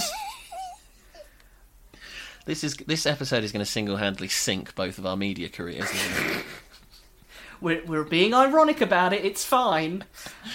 Jesus. And then, the vampire dies and she melts away. And what is Fletch left holding in his hand? Her semen ice boobs. Yep, he is holding what I took to be 2 silicone breast implants in his hand. Are they? I thought they were implants. I thought he's got maybe they might be. I just assumed they were breast implants, where they're sort of white, vaguely boob-shaped things that he's just sort of got in his hands. Fuck this film. I'm gonna take semen ice boobs still. Again, not a phrase anyone has ever uttered while sounding relieved. Absolutely horrific line from Fletch once again. So we were just a light buffet for a bunch of hot dykes. That's a word that's fallen out of fashion quite quickly, hasn't it? Oh no, how terrible. There's another line from Fletch where he says, because Paul McGann fills him in on what's going on, like how Jimmy is meant to be this saviour. Fletch says, Jimmy's not the Messiah, he can barely wipe his own arse. Well, neither could Jesus at the end, the cross and all that, so... Do you reckon that was his main thought up there? It was just, oh, God's sake. I'm just going to have to shit and deal with it. You do never see him from behind on any of the paintings, so we can't say for There's sure. something to commission there, Jacob. I'll get on the phone to Raphael and see if he can knock something up for us. So Paul McGann, who is the vicar, asks Fletch for some help in killing the vampires. Fletch doesn't fancy it, just decides to let his friend die. And Paul McGann is off in his hearse, because of course the vicar drives a hearse. That makes perfect sense. His only mode of transport is something unrelated to him. Yeah, because vicars don't drive hearses. Undertakers drive hearses. Yes, and probably not even undertakers, probably undertaker drivers. Yeah, or a separate hearse company. Yeah, the outsourcing of hearses is... It's well known, well there. documented. Yeah, exactly. We come to the sort of forest of vampires. There's now 6 billion of them. Jimmy and Lottie are tied up in a graveyard. Lottie does some taunting of the lead vampire, who I think is Eva. I have no fucking idea. While this is happening, the vicar takes Fletch to the tomb of Jimmy's ancestor, whose name is Wolfgang, a classic English name. Baron Wolfgang Steve McLaren III. Steve. The Wally with the brolly. Wally with the brolly. He is buried with the sword of Dialdo. Did I miss a reference here, or is Dialdo just a bollocks word? Oh, I took it to mean dildo. Oh, okay. Jeez, okay. And there is a reason for this, because it is later revealed that, for God's sake, the handle of this sword is in the shape of a willy. Oh, it's just the most basic phallic Yep. joining you could do. Say it with me, Nathan. Fuck this film. Oh yeah, fuck this film. Fuck this film. The vicar leaves Fletch to dig up the sword. He goes to check on his daughter, who is turning 18 on this night, so she's about to become a vampire. He goes in and checks on her for literally 2 seconds, assumes everything is fine, and then leaves. So Rebecca wakes up completely vampirised, which of course she fucking does, because you only checked on her for 2 seconds. We then cut back to the graveyard where Jimmy and Lottie are now flirting, for some reason. And your last moments, you might as well. Oh, God. They're like... Lottie's like, oh, I love you. I think, is this where she tells him that she loves him? Oh, my... Yes. What? And what an incredibly loving line from Jimmy as well. Lottie, just so you know, before she turns you, I found you very attractive. Nice. I've seen some ham-fisted, forced film romances in my time, but this might be the worst. Essentially strung up before being willing to make any exclamation of love. And then when you do, it seems ridiculous because you've known each other for about an hour and a half. Oh my god, it's horrible. Right, so yeah, that happens. The James Corden digs up the sword. If it sounds like I'm tired, it's because I am. There's actually quite a funny bit. The vampires come back and they start attacking Jimmy. They sort of swarm over him, and he hilariously nonchalantly says, "That's my penis." Great. I actually thought it was quite funny. Jeez. I know. My standards have been so lowered. Maybe I'm more of a fuck this film than you are a fuck this film. How are you holding up by this point in the film watching? Out of 100, sort of how close to 13? You said that far too quickly. Jesus. Unlucky for some. Well, yeah, unlucky for us, definitely. Lottie says, "Get off him, you bitches, he's mine." Well, they're not interested in him. That's the whole basis of the film.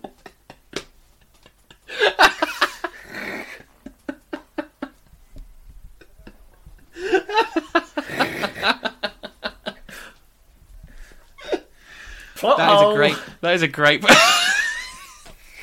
Yeah, check that up on the goofs section of IMDb. Oh, there were so many goofs listed in the Amazon Prime thing. Oh. Was one of the goofs just, this film was made? Yeah, this... nobody wanted to do it. Oh, for fuck's sake. Right, so this film again is jumping all over the fucking place. We're back at the tomb, and Fletch is just like pissing about with this massive sword. It's as big as he is.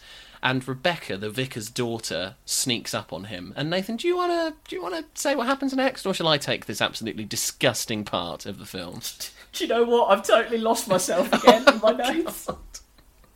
Oh, hang on. Oh, so is this the bit where he's practicing with the sword? Yeah. And then she turns up, all grown up, as it's stated. Yeah. So all I've got is that Fletch kills her, okay. But he doesn't tell her father, which might be what you're alluding to. No, I'm alluding to the fact that, like, okay, so Rebecca tries to seduce Fletch, is the thing here. So not only is Fletch aware of the vampire thing that will happen to her, he's also aware that she literally turned 18 about 4 minutes ago. Oh, yes. And he's all in. He's all in for Rolf Harrising up this young girl. It is super gross. Yeah, see, I used to love that song, that Aaliyah song, Age Ain't Nothing But a Number, but then I remembered that R. Kelly was the producer, and I feel like, although it's not a similar situation here, it's that sort of attitude, because Fletch is probably 27 or 28, something like that. Yeah, it's very indicative of, like, that lads culture at the time. It's the classic sort of the people who would read The Sun and you know, those sort of the countdown timer to Emma Watson's 18th birthday, or the dodgy pictures of Charlotte Church when she was 14. It's just such a relic of this ancient time in well, hopefully an ancient time in the current situation. Shout out to Charlotte Church for a crazy chick. Watch you. He stabs Rebecca with the sword. She falls into the tomb. The vicar comes back. Fletch doesn't say anything. Yep, just killed your daughter, but we've got bigger fish to fry. That is micromanagement on a ridiculous scale. It's like if you murdered a climate denier and then was sort of like, oh well, justified. And then the climate denier's dad came up and was like, oh, have you seen my daughter? And you're like, no. Nope. Never heard of her. Let's get to the Thunberg rally. Oh my god. Right, so Jimmy and Lottie are tied up to some rocks. The vampires are doing vaguely sexy things to each other. There's an incredible line from Eva where she says, I will let Carmilla feed on your flesh, while it's still warm inside your veins. Flesh doesn't go in the veins. The vicar is playing Amazing Grace on his car radio, which I thought was actually quite funny, and Fletch starts filling some condoms with water. Yay. Once again, not in Bram Stoker's Dracula, that technique. The Father, the Son, the Holy Durex. Oh yeah, the whole point of this is they're trying to resurrect Carmilla, using the stupid ritual thing. That happens. The vicar and Fletch turn up. The vicar tries to shoot the vampires with his crossbow and it doesn't work. You are rattling through now. I'm loving it. Is there anything that you particularly want to talk about in this scene? Absolutely not. I hate action sequences at the best of times, let alone when it's fucking lesbian vampire killers. They hold the vampires back by putting the crucifix in a tree and just like hanging it from the tree. Just go around it. Maybe they all secretly have allergies and it's not actually the crucifix, it's just the strength of the flora and fauna around that area. Oh no, I haven't taken my Pyretes today. Oh, Centrazine hydrochloride, everyone. Well remembered.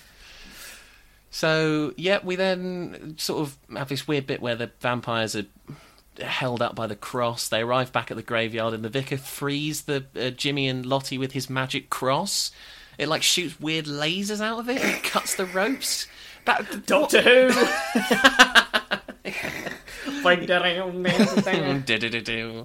Oh, for fuck's sake. The vampires turn up... Oh, kill me now. The vampires turn up again. They've left the sword in the car. Of course they fucking have.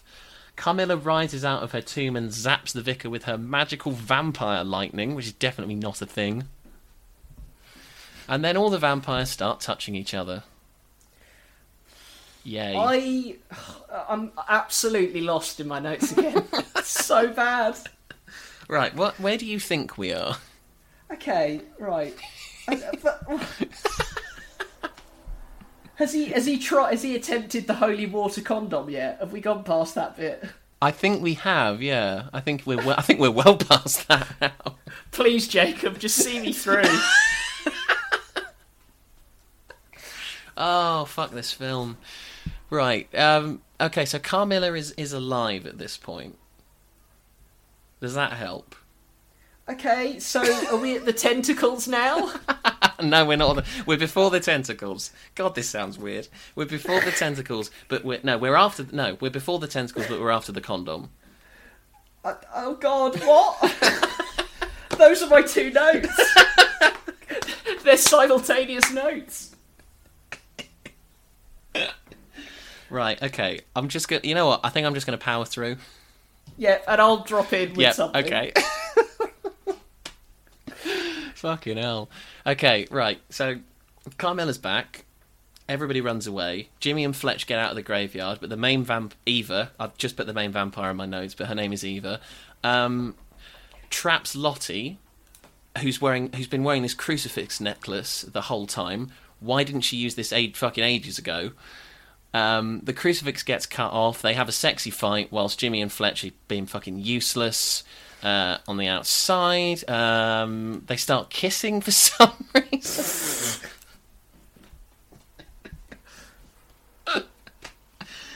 But it's all a ruse, so Lottie can put her crucifix necklace around the neck of the vampire. The crucifix cuts Eva's head off. Her head hits the doors of the crypt, which explode. And Jimmy and Fletch go flying backwards over the car. You know, the kissing here, is that the only instance of, like, actual lesbian kissing? Right. Like, I feel like the rest of the film is just that sort of sensual breathing on people's necks. Yeah, this is, again, and I don't know why this is an issue I have, there are no lesbian elements to this film. Kissing, kissing, kissing, kissing. It's like... If you're going to do a film called Lesbian Vampire Killers, at least have some lesbian bits in it. But there's like a grand total of about 90 seconds of any sort of ladies kissing or any sort of sexual stuff. It can't even do its own fucking title right. At this point, Carmilla has somehow teleported to the front of the crypt. She's got Lottie in her grasp. Oh no, hang on, this is the condom bit.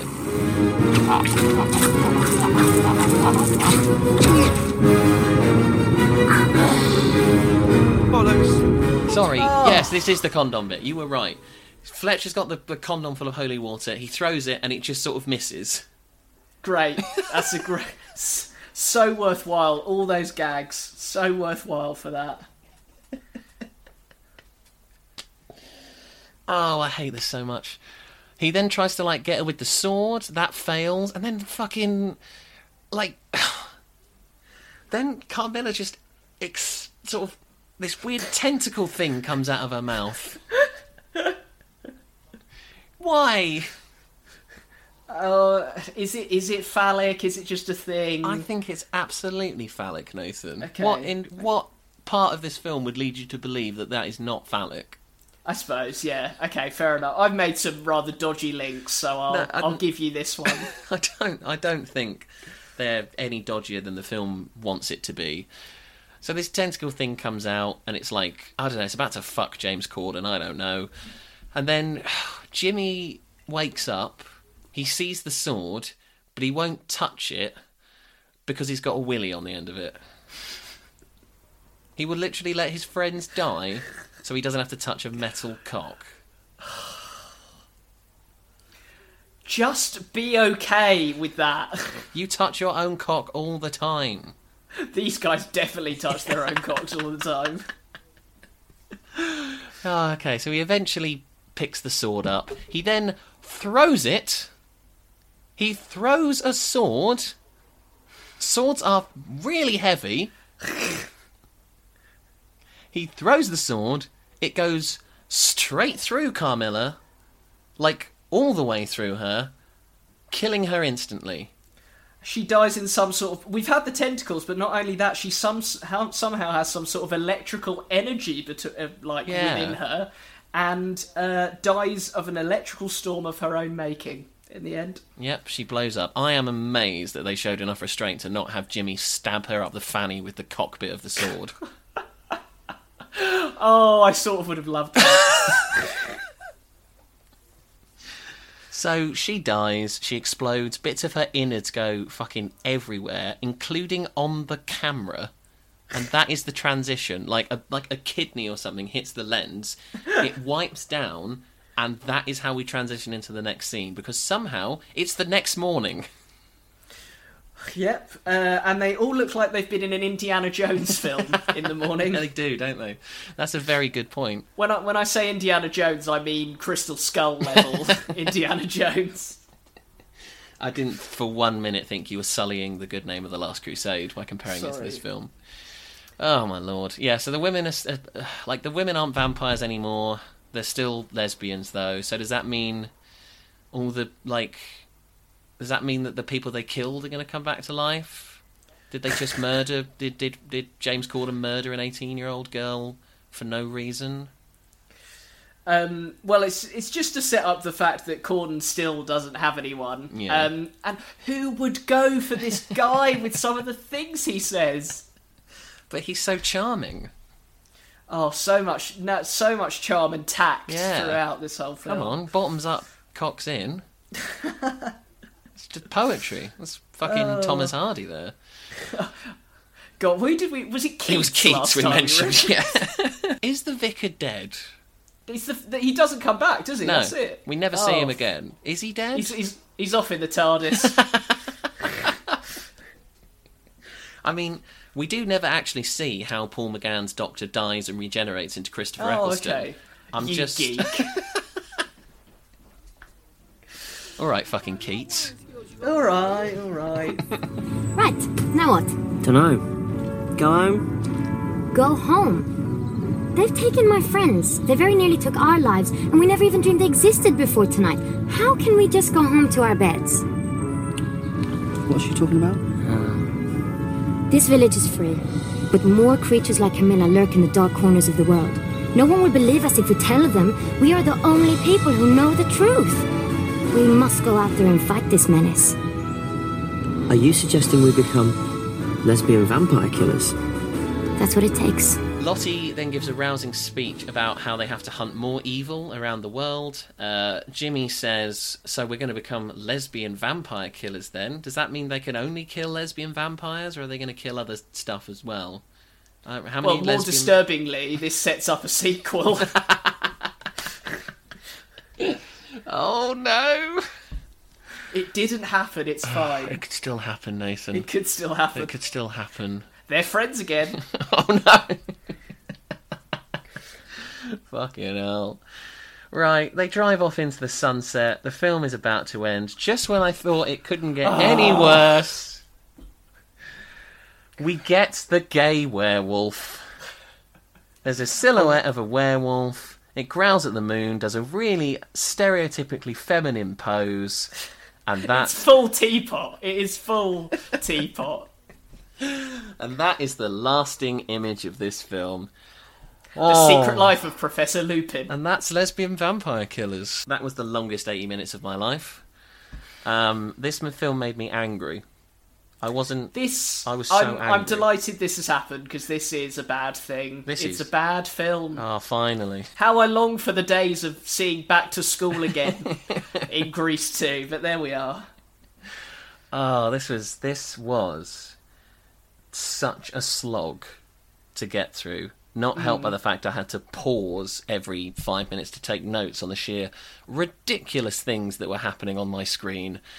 Yes, okay, I understand that it was possibly trying to be a parody, but parodies work best when they're clever. This wasn't clever, nor was it very funny.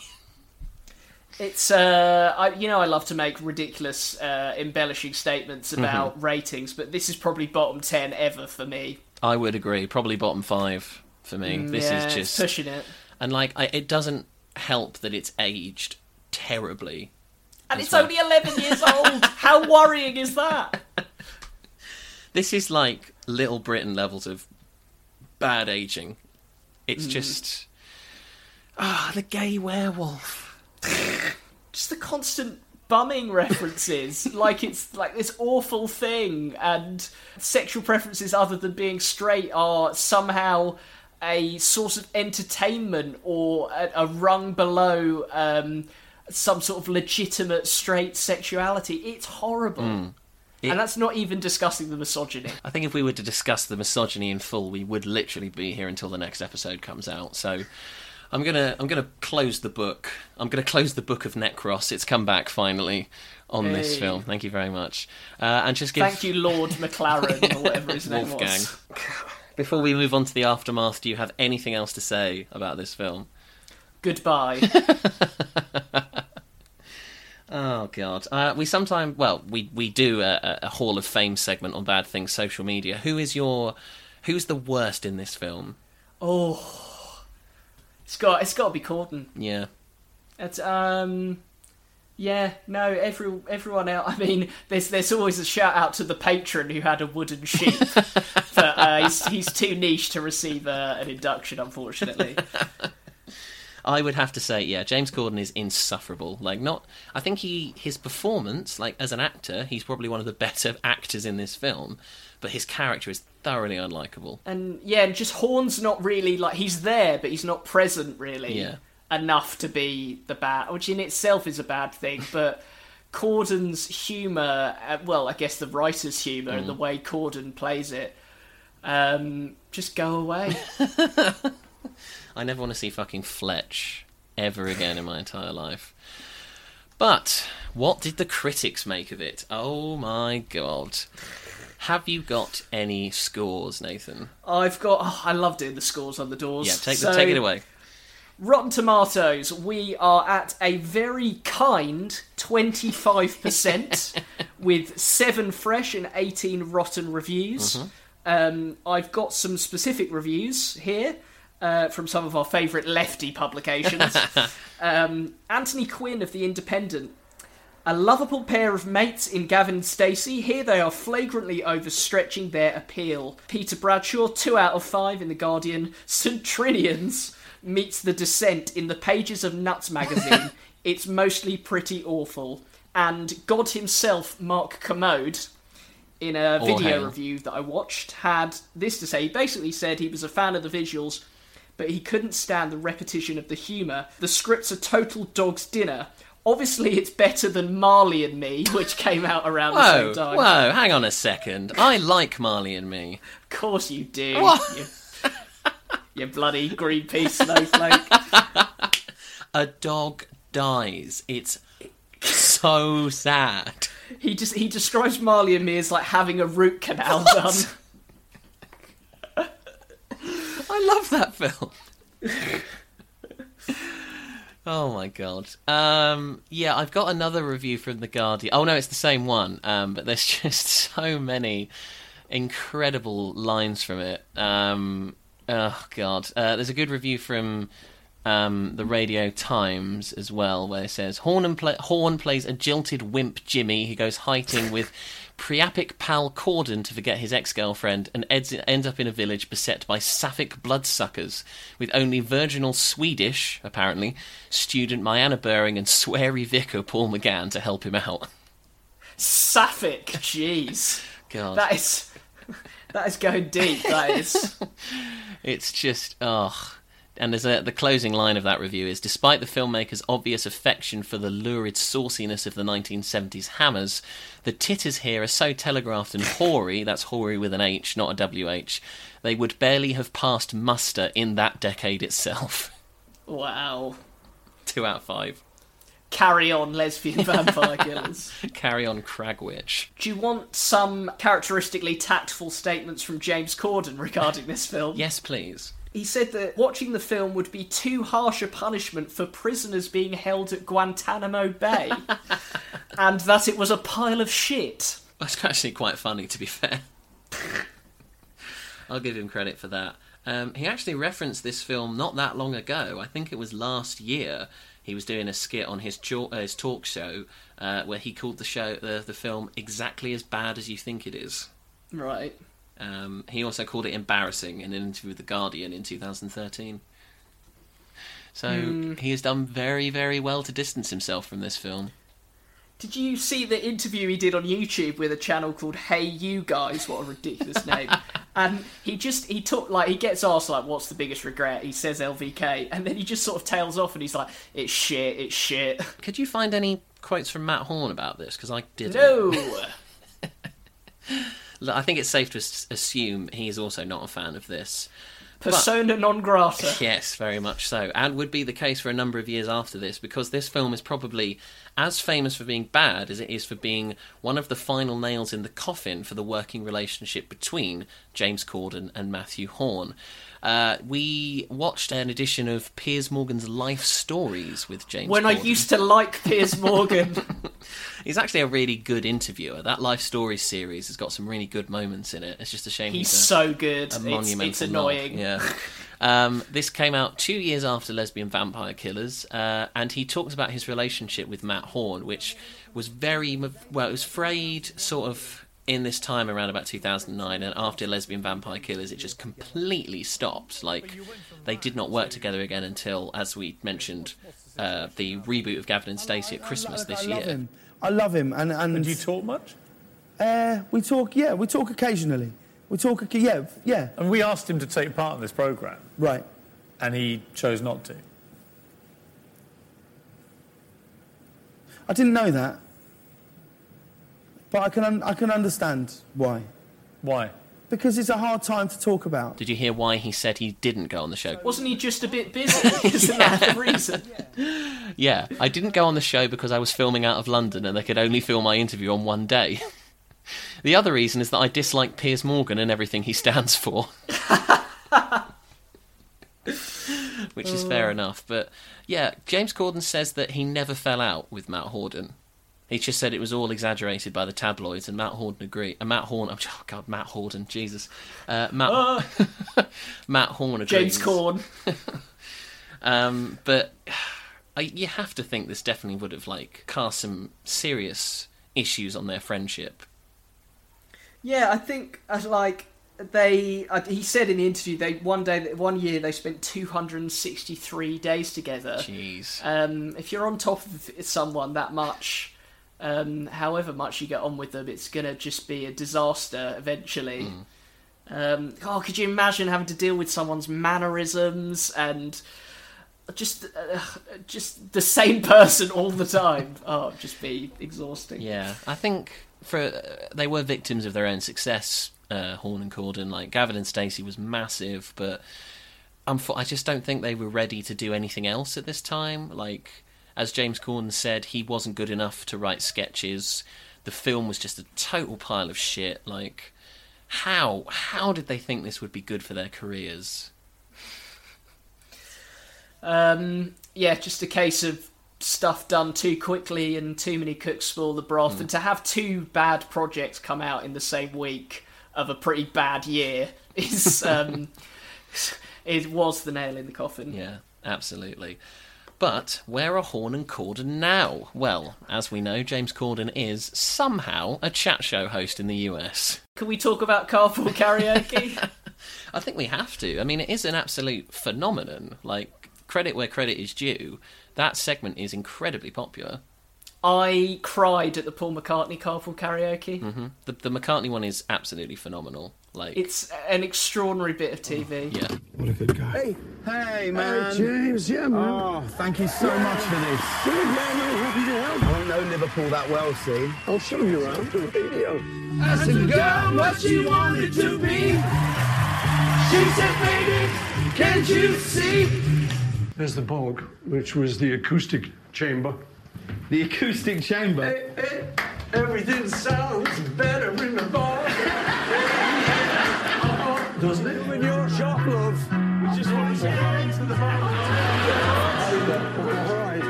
All right. Look who's up here now. Ducky's having his haircut. Let it be. There will be an answer. Let it be. Oh, man. It got me emotional there, Paul. It did. I didn't feel it coming. It's too much for me. I can remember my granddad, who's a musician, and my dad sitting me down and saying, we're going to play you the best song you've ever heard. And I remember them playing me that. Really? If my granddad was here right now, he'd get an absolute kick out of this. He is. Oh, God, I'm going to well up now. Oh, God. Yeah, it's really good. It won an Emmy. I think his one with Adele was like the most viewed YouTube video of 2016 in the world, which is seriously impressive. He's also gone on to have slightly more success in other movies, including the Peter Rabbit and Trolls films. And Cats. He has also been in Cats and the Emoji Movie, so, you know, swings and roundabouts. He'll do anything, won't he? Jeez.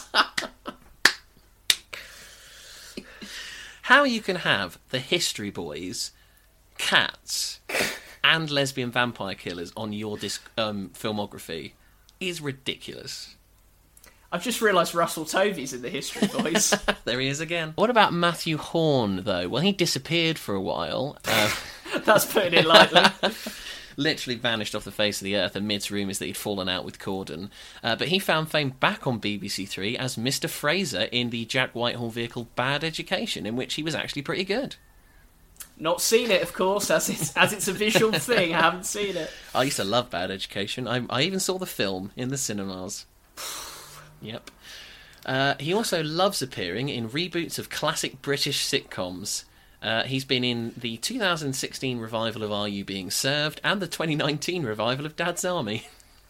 Oh, jeez. I bet they translate well to now. Was he in Open All Hours as well? I am amazed that he's not done that yet. Like, that is an open goal for Horne, given his track record. Are you asking me to step in? What? Are you asking me to step into Christmas? Step into Christmas. We can watch the snow fall forever and ever. Eat, drink and leave me. Come along with me.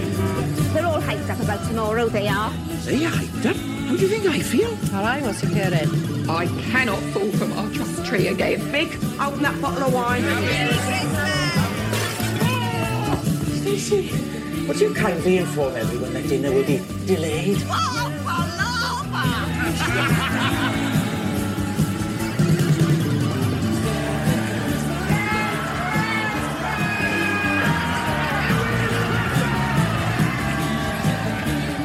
Gavin and Stacey are back.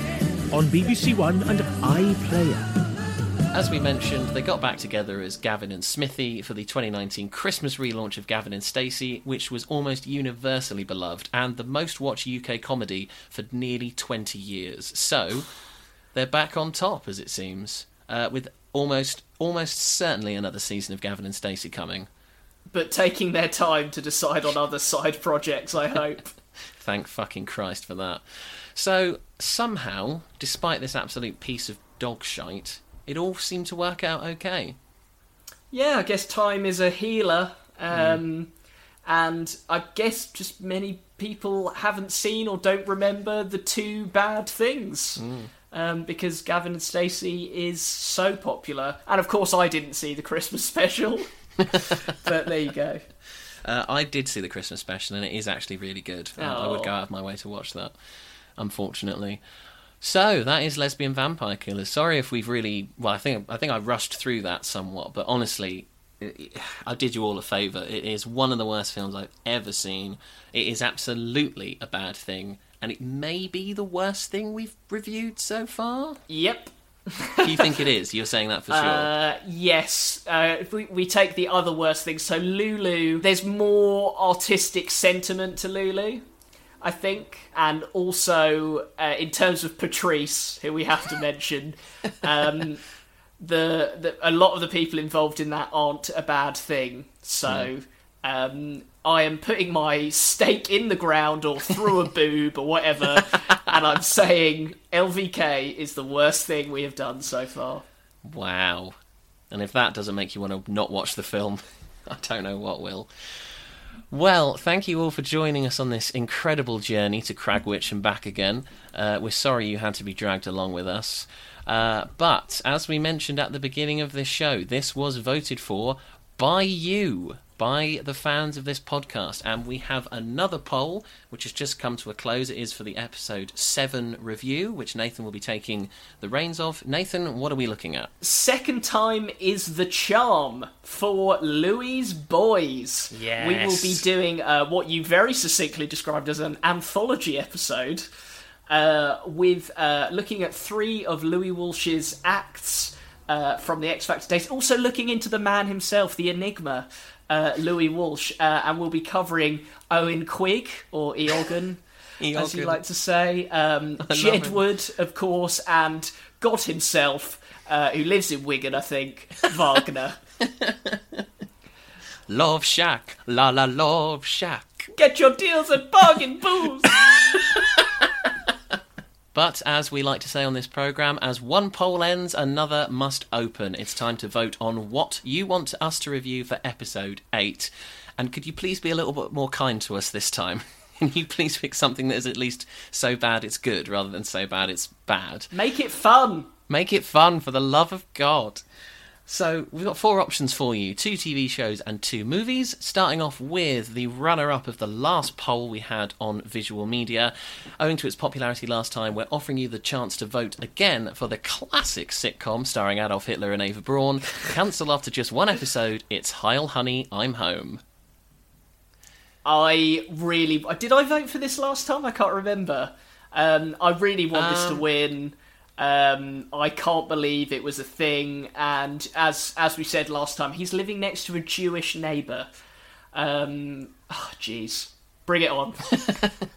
What could possibly go wrong? Coming in at number 2 on the poll, we have a film that has an absolutely star-studded cast, including, and I'm going to take a deep breath here, Hugh Jackman, Elizabeth Banks, Gerard Butler, Emma Stone, Jason Sudeikis, Uma Thurman, Naomi Watts, Seth MacFarlane, Halle Berry, Richard Gere, and Kate Winslet, to name but a few. How could this possibly be a bad thing? Well, it was. So bad, in fact, that it won the Worst Picture Award at the Golden Raspberries and is widely regarded as one of the most critically and creatively poor films of the last 10 years. This is Movie 43. Yeah, don't know a great deal about Movie 43. I know it's got way too many storylines or something. That's the thing that 14. I've taken away. 14. Wow. 14. Is it 4 hours? How long is it? So many problems to get into. I am low-key hoping this is going to win because I think there's just going to be so much to talk about with the backstage drama. It took 10 years to make. Richard Gere tried to get out of it at one point. Straight into my veins. Straight into my veins. Give it to me. I think my vote might be going here. Maybe. Ooh. Number 3 on the poll, we have a sitcom starring comedians Flex and Daryl Bell, no idea, who star as 2 astronauts flying around the galaxy in their floating lowrider. It was a series panned by critics and cancelled after just 1 season, which for this show is actually pretty good going. It's called Homeboys in Outer Space. And I'm guessing, Jacob, it does exactly what it says on the tin. Oh, yes. Yes. Think all the bad tropes of African Americans on TV in the 90s, put it in space, and we've got ourselves a cracking little piece of turd here. And is this planet-based or sort of International Space Station-based? Somehow neither. And last but by no means least, this just sounds bonkers. It's a film starring Johnny Vegas and Mackenzie Crook, who is low-key one of my favourite actors. They star as Brummy delivery men in one of the worst reviewed movies of all time. It has a whopping 0% on Rotten Tomatoes. It's called Sex Lives of the Potato Men. I'm probably most looking forward to like the prehistory of Johnny Vegas here. What was he in? Tetley with the monkey? Was it Tetley? PG Tips. PG Tips, that's it. Yeah. And a digger. Oh, and was it Vegas who did the lots of adverts as well? He was in Benidorm, I think is what people would know him from. But yeah, lovely bloke by all accounts, Johnny Vegas. But God, this film looks shit. And so the premise is just the story of the potato delivery men, basically. Yeah. Okay. Yeah, they don't have some sort of weird fetish for ground vegetables or anything. Nor are they ground-based vegetables, no. So the usual applies here, everyone. Cast your votes on our Facebook page. There'll be a list and 4 pictures that we'd like you to react to. If you have yet to find our Facebook page, you are missing out, my friends, because you can find us at Bad Things Podcast on Facebook. We are also at Bad Things Pod on Twitter and on Instagram, where you can see all the amazing artwork that our wonderful artist Becky Stolworthy has drawn for us, including an absolutely brilliant picture of Robin Thicke for the Paula episode. It's so good. Hate me in the morning, sex me up at noon. But noon. And a big thank you to Jenny Pettican as well, who is managing our social media. Thank you. We pray to the gods of the algorithm that you will continue to do such a wonderful job. So, unless you've got anything else to say, Nathan, I think that might be it. Goodbye to one of the worst of all time. Absolutely. And thank you for saving me when the plot was beyond me. Plot is such a strong word. Well, we're going to call time on Lesbian Vampire Killers. The DVD is going straight in the bin. See ya. See you later. We'll see you next time on Bad Things for another audio romp. But until then, it's goodbye from Nathan Packham. Farewell. It's goodbye from me. I'm about to try and not get bummed by a big gay werewolf, and we'll see you next month. Bye!